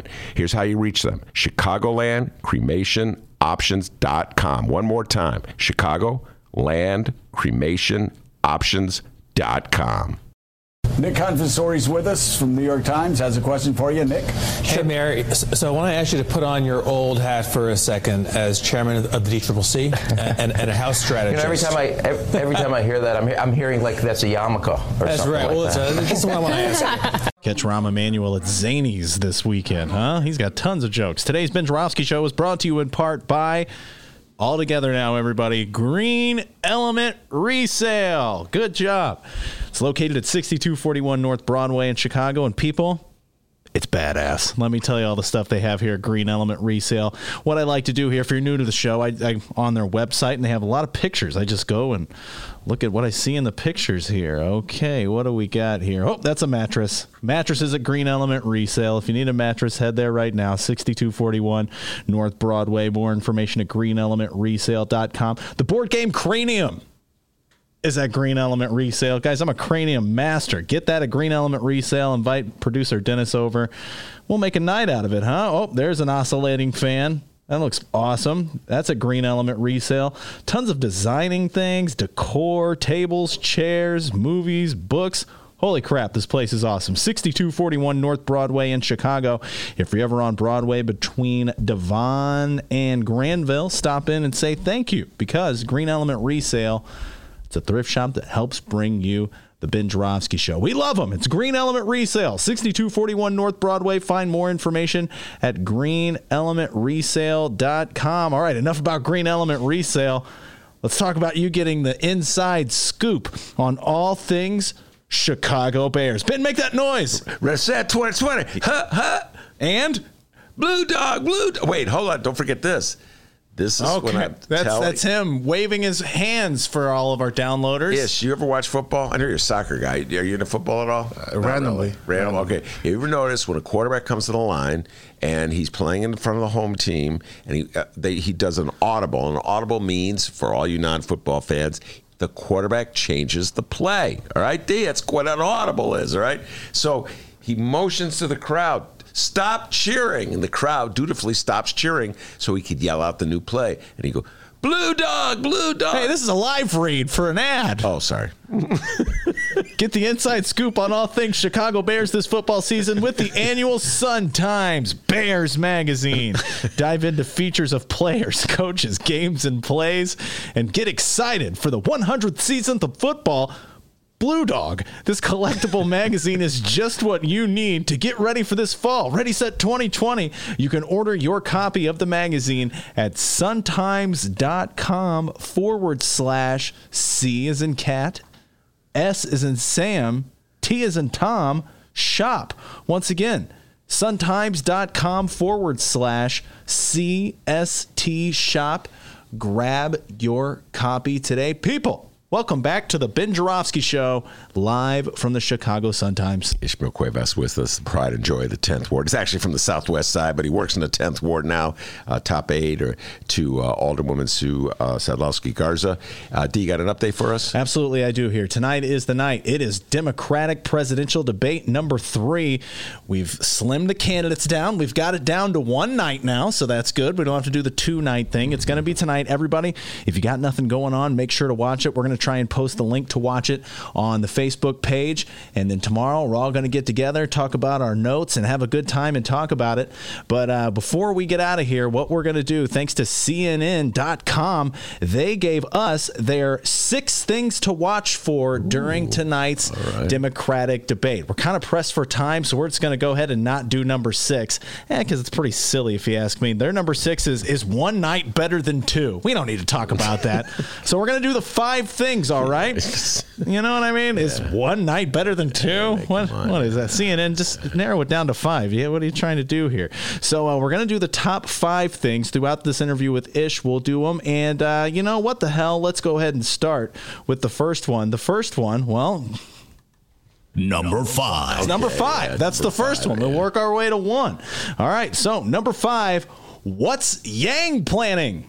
Oh, okay. Andrew Yang. It says here, Andrew Yang has a big idea, giving every American $1,000 per month and a devoted online following that calls itself, you know what they call themselves, right? The Yang Gang. Oh, okay. It makes sense, doesn't it? He's not sipping that Kool-Aid, guys. He doesn't I'm not feeling Andrew Yang. He doesn't have Yang in his Kool-Aid bag. Yeah. But he hasn't made a mark in Democratic debates so far. Will that change? His campaign manager made an ominous promise. The Daily Beast, okay, who cares? But hey, will Yang make an effect? Well, in my humble opinion, no. Okay, and Andrew Yang is a one-trick pony with his proposal to, what is it, 1,000 is it, D, or 10,000? 1,000, that's 1, how many miles Rahm Emanuel bikes. Yeah, that's right. Yeah, how many miles again, Rahm? Nearly 1,000 miles. Oh, thanks, Rahm.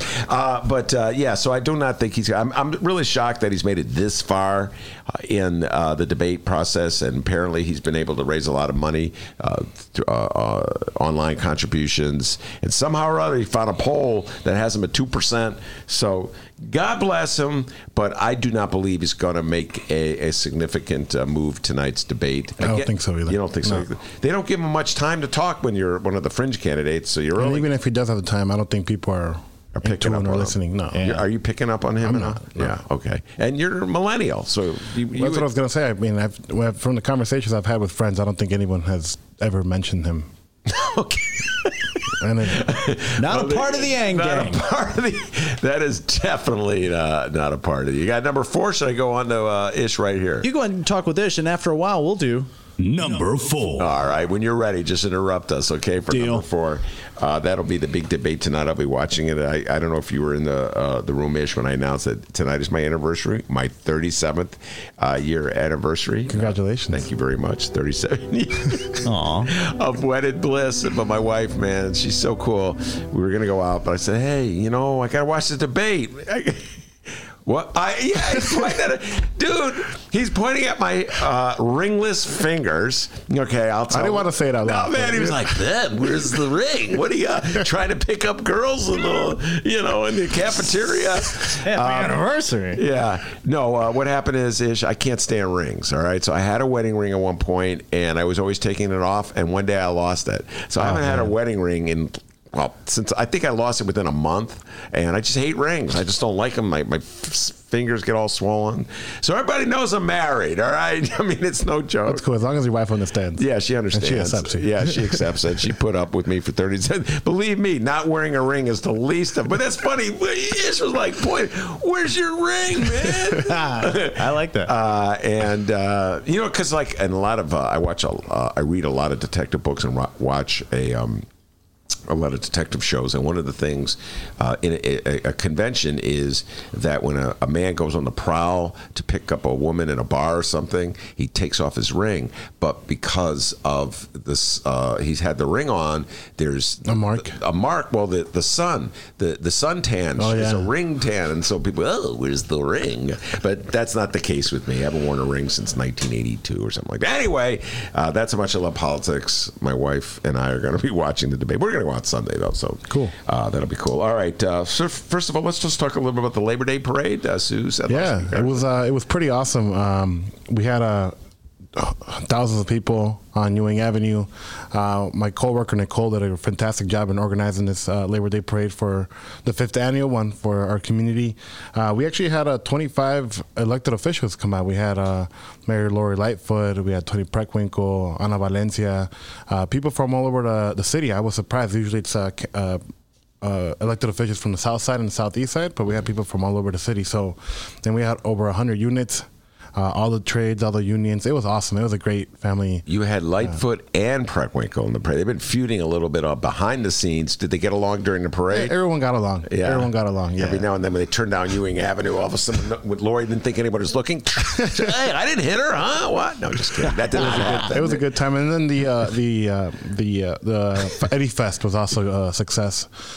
Crucial Conflict had a good crowd. Damn, I wish I would have been there. I forgot awesome. Crucial Conflict was going to be. That's a 90s rap band. Yeah. Awesome. Farley Jackmaster Funk, the DJ, was also there playing house music. And then actually one of our co-workers from the 10th Ward office, Alyssa Morgan, also performed. She's a singer, so she did a very fantastic job in flowing with the crowd. So Eddie Fest is named for Ed Sedlowski, Sue Garza's father, legend from the southeast side, legendary steelworker and leader of the Steelworkers Union for many years. And of course, mark your calendars for 2020. Labor Day weekend is going to happen again. Good God, 2020. Man, that'll be serious, because 2020's Labor Day will be on the eve. Ready, set 2020? Reset 2020.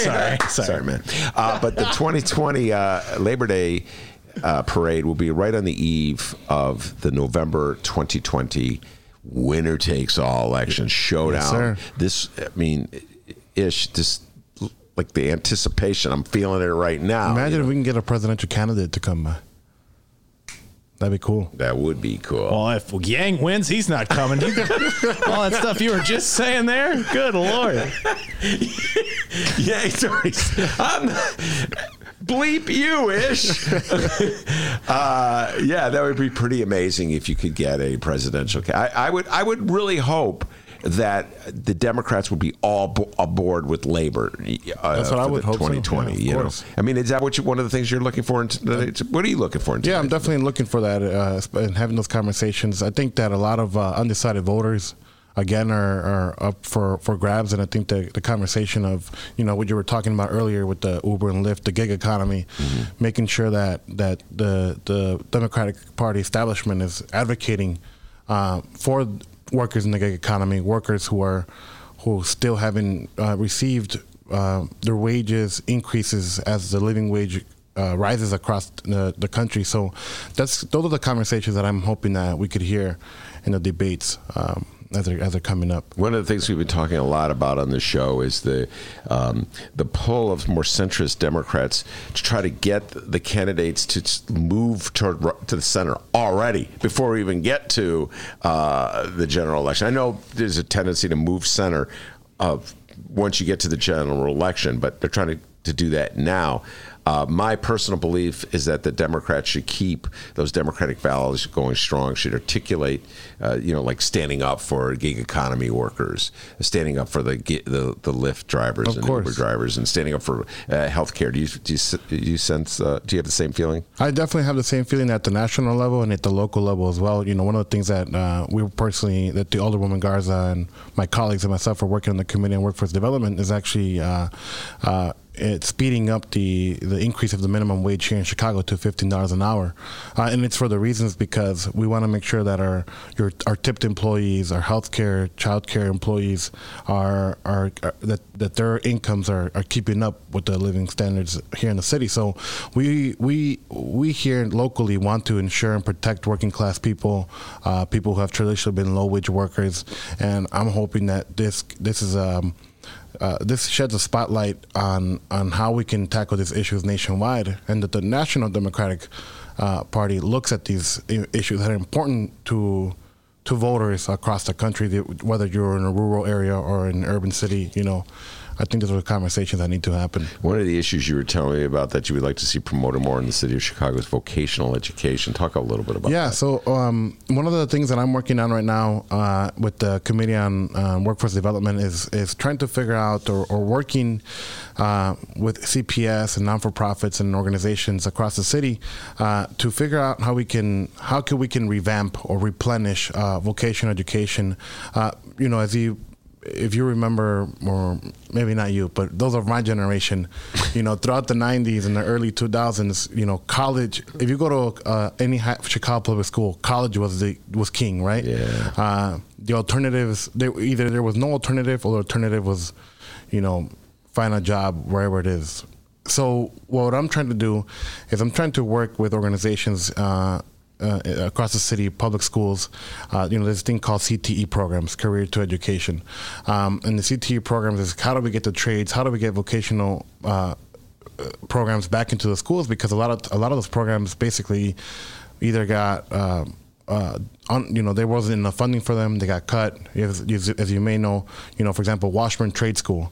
It was an entire campus in the west side of Chicago that focused specifically on trades. They had bricklayers, pipe fitters, carpenters, and the entire structure got demolished, literally, right? Mm-hmm. And so a lot of students, whether it's my generation or in the past 5 years, there's let's call them the college-going students, and then you have this other population of students that is either going to enter a low-wage job, working at their local, sales store, whatever, in the neighborhood, and they're not going to ever get a good middle class wage, benefits, insurance, et cetera, et cetera. So I'm working with the unions. I'm working with folks from the CFL, and trying to get an understanding of pre-apprenticeships and connecting them back into Chicago public schools. So that's something that I'm hoping that I and my team and Alderwoman Garza can hope to push for students. No, I could tell you right now, the generational gap between you and me, which is enormous, I'm a lot older than you, it was a different world when I came out of school in the early 70s, and there were far more vocational opportunities for kids in the trades, et cetera, and so forth. And at an early age, when we got to school, we were told, hey, it was almost like within a school, you were channeled into a certain direction. So they did it through test scores. So some kids were channeled into the academic course where they would be basically prepared for college. And other kids would be channeled into a vocational career, right? And there were shops, shop training, auto shops, and all kinds of basic skills that they would need. And the thing of it is that in some cases it was an unfair designation. If you follow what I'm saying, like kids were unfairly. Sometimes they looked at their academic records, said, "Oh, this kid will never amount to anything academically. We're just going to put him in the vocational section." Okay, even if the kid was lousy with his hands. And you know what? It's interesting you bring that up, because that's a conversation that I think that I'm personally, before working in city government, I used to work at Farragut High School in Little Village, right? And so a lot of parents, you also wanted their children to go to college, and always looked at the trades as like, I don't want my kid to do that. That's something that I'm doing. I don't want them to get dirty, or I don't want them to suffer the long hours. But a lot of times, for example, in the who have Mexican parents who were immigrants, like my parents, right? Their conditions that they faced is different from the conditions that we have now, where they, in their home countries. I'm talking about in the industry, right? In the warehouses, et cetera, et cetera. Mm-hmm. So here in the U.S., of course, we have, I think our labor conditions are much exceed those of like Latin America. And so it's like also having a conversation with parents and engaging them, like the jobs that you left in your home country are not the jobs that you have here, and these are like middle class, high paying wages where you don't have to work the minimum wage. You can make 2 or 3 or 4 times the amount of the minimum wage working as an electrician. And those conversations we have to figure out how we can have those conversations within the school setting, not just with educators, but as parents as well. I'm a big advocate for having a holistic conversation with the community members, with the mentors, with the parents, with the children, so we can really tackle this issue. And it's, it's about bringing people out of poverty. And I think that if we bring people out of poverty, we can also tackle the issues of violence that we have across the south side and the west side. Yeah. By the way, what did you do at Farragut? I didn't know you taught at Farragut. I didn't teach there. I was actually an after-school program coordinator through an organization called Enlace Chicago. And so I worked at Farragut, basically providing after-school programs for youth. So we had a robotics club, gardening club. So we would get funding, and then I would fund different programs for youth to be involved in after school. D, you got number 4 for us? Absolutely, I do. Thanks to CNN.com, we are learning the top, they have 6, but we've narrowed it to 5. Number 6 wasn't that good. 5 things to watch for during tonight's Democratic debate. Number 5, how will Andrew Yang perform? Ish loves Andrew Yang. My goodness. And by the way, let me just say here, Ish, man, I complimented his shirt before he came in. His shirt is awesome. Yeah. I want your shirt. Yeah, it's a nice shirt. It's got bicycles on his shirt. And I have to ask, hey, did you know that Mayor Rahm, well, I'll let Rahm tell you. I just biked around Lake Michigan. You know that? He just biked around. How many miles did he go, D? Nearly 1,000 miles. Nearly 1,000. You ever done that? I biked to Wheaton the other day. That was tiring. Really? Yeah. Holy crap. How long did that take? It took like 3 hours. Yeah, I was going to say, that's a long haul. No, did you see Mayor Rahm while you're riding? That was Mayor Rahm from his appearance Sunday on the George Stephanopoulos show, where he talked about how he biked around Wisconsin and Michigan, and nobody came up to him in all the restaurants he stopped in cafes or what have you, stores. Nobody came up to him and endorsed expanding health care. Okay, so he took that as an indication that real America is against health care. They don't want health care. I think that's Rahm's view of the world. Yeah, no one approached the sweaty guy at the diner about health care. The weird guy who just wanted it out. That's Rahm Emanuel. By the way, he's not the most approachable guy in the world. So who's going to go up to Rahm Emanuel and snap your head off? Like a little terrier. But seriously, Ish, I'm just saying. I just biked around Lake Michigan. Maybe you should give that shirt to him. He's the true rider of this, all right? Hey, I'm glad you like my shirt, because some people in my office don't like it. Really? Yeah. Not the Alderwoman Garza? I'm not going to say who, but some people don't like it. Come on, Sue. It's a cool shirt, man. That's Morocco. I really love the glasses, by the way. He looks very scholarly today. Did you notice that? All right, it's now time for... Number 4. Number 4 on what to watch for in tonight's debate between those old Democrats. According to CNN, number 4, how will the low polling candidates stand out? Yes, we just got finished talking about Andrew Yang. We're going back to Andrew Yang. It says here, going on the attack hasn't worked. Yeah, tell Tulsi Gabbard that. But that doesn't mean some Democrats won't be willing to try it. Still, most are looking for other ways to stand out. So... is there going to be a candidate tonight looking to go right after the other candidate, kind of like Tulsi did with Kamala? Kamala, yes, and Kamala did to Biden. Yep. If you recall, debate number 1, Kamala Harris from California, the senator from California, rose in the polls because she so decisively went after Joe Biden. My guess is Cory Booker's going to come out strong. I think Cory's going to throw. I got a feeling that Cory's going to come out with the fist flying when he can get his 5 minutes in. I remember the mayor of New York, de Blasio. I thought he hurt his campaign de Blasio's still running for president. I don't know what he's thinking anyway. But he was the one who was like yelling out, "Hey, what about blood?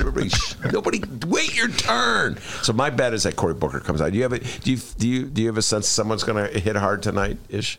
Honestly, I don't know. I'm just gonna wait in here. I've been trying to read their campaign websites. I was looking at Twitter. I just feel like they're all gonna try to go for Biden and try to trash Biden tonight. Yeah, that could be a trash Biden. I don't know. Tonight. $20 says Yang calls Cory Booker a douchebag. I'm calling it. I'm calling it. I don't think that's going to happen.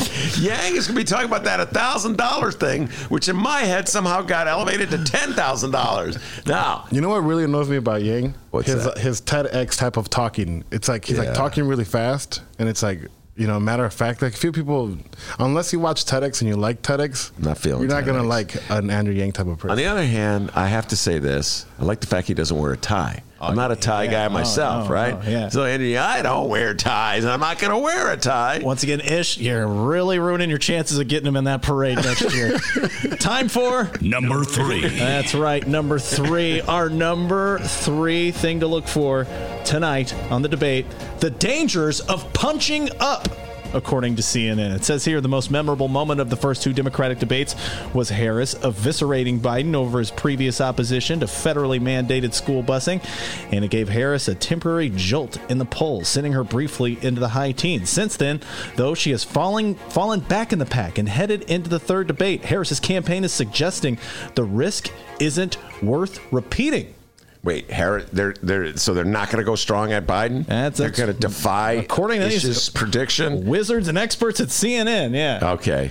So she's not. So what is she going to do? Her problem is that she did such a bad job of articulating her position on health care. And I'm just going to say, folks, Rahm Emanuel is perhaps the only Democrat in America who thinks it's a good idea for Democrats to advocate doing nothing to protect people's health care interests, okay? So every other Democrat who's actually running for president has got to come up with a solution to this very vexing problem, this challenge of trying to get people health care. And it sounds like to these know-it-alls at CNN, the former California Attorney General's new approach: direct her prosecutorial style toward Trump.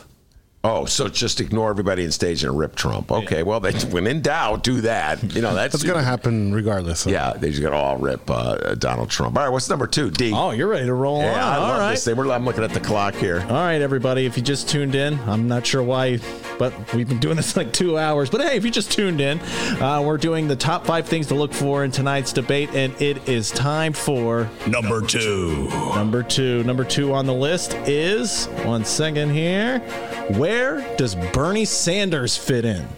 Where does he fit in? Where does Bernie Sanders fit in? Yeah. On the left. That's where he fits They're in. loving these CNN. CNN. With CNN. This is what they came up with.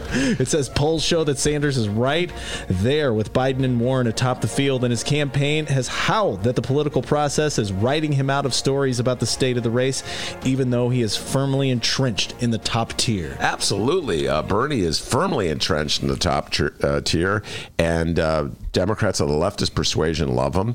We had your old high school friend was on the show not too long ago-ish, and that would be Alderman Carlos Ramirez Rosa, a proud graduate of Whitney Young. The same year, I believe, Ish graduated. They were classmates. And Carlos was singing the praise of Bernie Sanders, and this is like the second go-around for Carlos singing the praise of him because he supported him in 2016. And so I know almost every left of center millennial is for Bernie that I know. Okay, I can't think of right now at the moment millennial. There's most of them are for Bernie. That a couple that are talking Elizabeth Warren. Did you see his interview with Cardi B on Instagram? Yes, I did see that interview with Cardi B. I watched it, and I'm feeling the burn. I voted for him in 2016. I still like Bernie Sanders. How about Cardi B? You feeling Cardi B? I like Cardi B when she was at. Sing your favorite Cardi B song right now. My favorite Cardi B song? My favorite Cardi B song is, you ready? Let's hear it. You got to know when to hold them. Right. Know when to fold. Wow, I didn't know Cardi B did a Kenny Rogers cover. Oh, yeah. You didn't know that? No. Oh, you missed that? Yes, I did. Yeah, man. All right. I love it when she sings that. Number one. Time for number one. Kenny Rogers. All right, here we go. Our number one thing to look for tonight on the debate. Guys, you better go watch this tonight, all right? I will watch it. I'm talking to the listeners. Oh, okay. Sorry. Go watch this tonight, listeners, and we'll come back and we'll have a good time tomorrow. The number one thing to look for, Biden versus Warren. These two, who the Washington Post characterized as longtime frenemies, have risen to the top of the polls with drastically different strategies as Biden promises a return to pre-Donald Trump normalcy and Warren argues for bigger structural changes. All right, so let's just deal with the inherent bias against Bernie in that sentence that you just read. Bernie's right there in the polls too. They've risen. It's like Biden versus Warren. It's just like what Bernie was saying. We don't even want to. Yeah, we don't want to talk about Bernie. The CNN. It's Biden versus Warren. They don't want to mention that Bernie's there too. Yeah, that's the bias that Bernie's talking about right there, Dr. D. You indicated it very well. You should. Isn't in the poll Bernie higher than Warren? I see he is. Yeah. He's absolutely higher than Warren. And there was a poll a while ago. Oh God, Bernie's people were so happy. There was a poll that came out that had Bernie ahead of Biden, that Bernie's people go nuts. They were calling me up every day. Ben, did you see this poll? And then the next day, Biden was, listen, here's the deal, man. You're a millennial of the leftist persuasion, basically. You're sort of cut from the same cloth as Carlos. Biden is so popular with the Democrats. He's still popular, and it drives lefties crazy.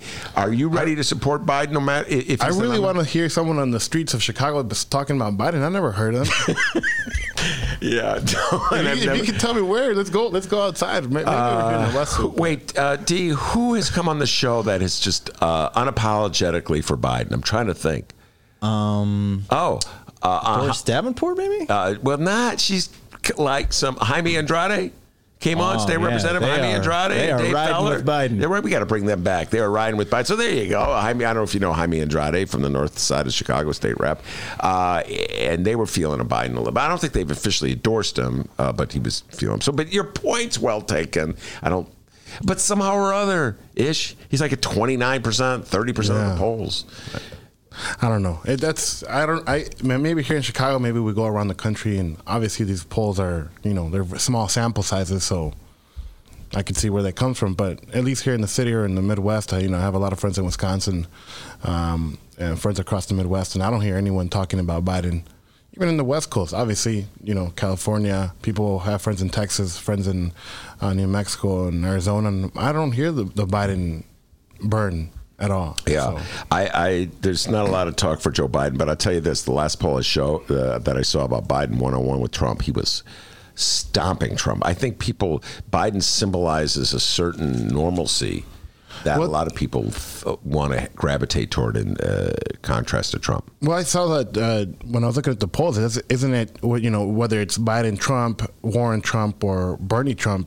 They're all going to stomp on Trump. They're all beating, they're right. They're all ahead of Trump. But the Biden one I saw was like 56-40, something outrageous. Look, it's early polls. It's very early. My question about Joe Biden is, will somehow or other he stumble, over his tongue? And listen, as a guy who stumbles over his tongue all the time, I feel for him, okay, D? So that's the part of Biden I kind of like, where, I don't know if you saw this the other day, he couldn't remember Obama's name. That guy's a meme character.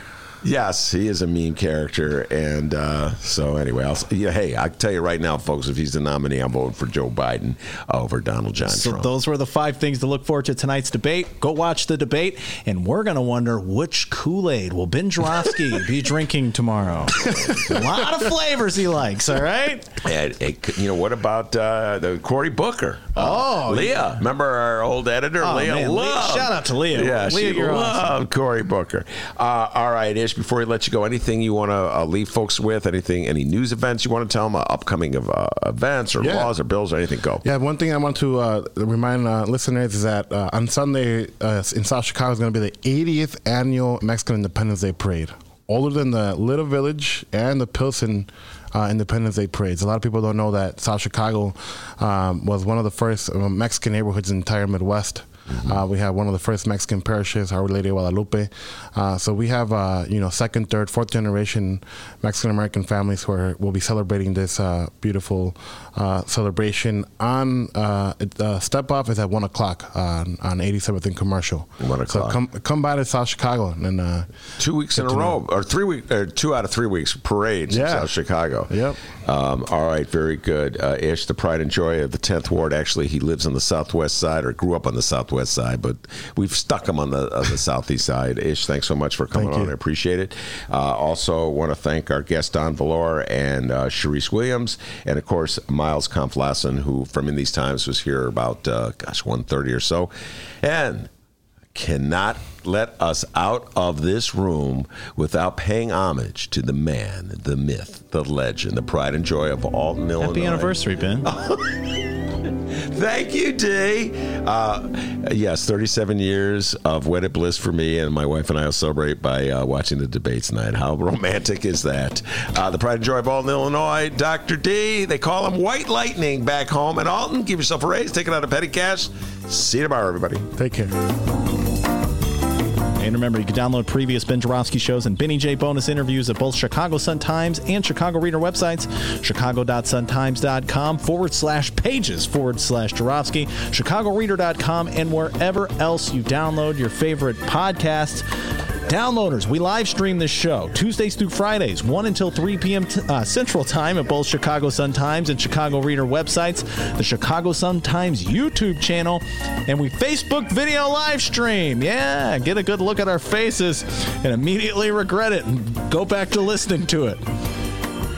At Benny J Show, BENNY, the letter J Show. We'll see you tomorrow.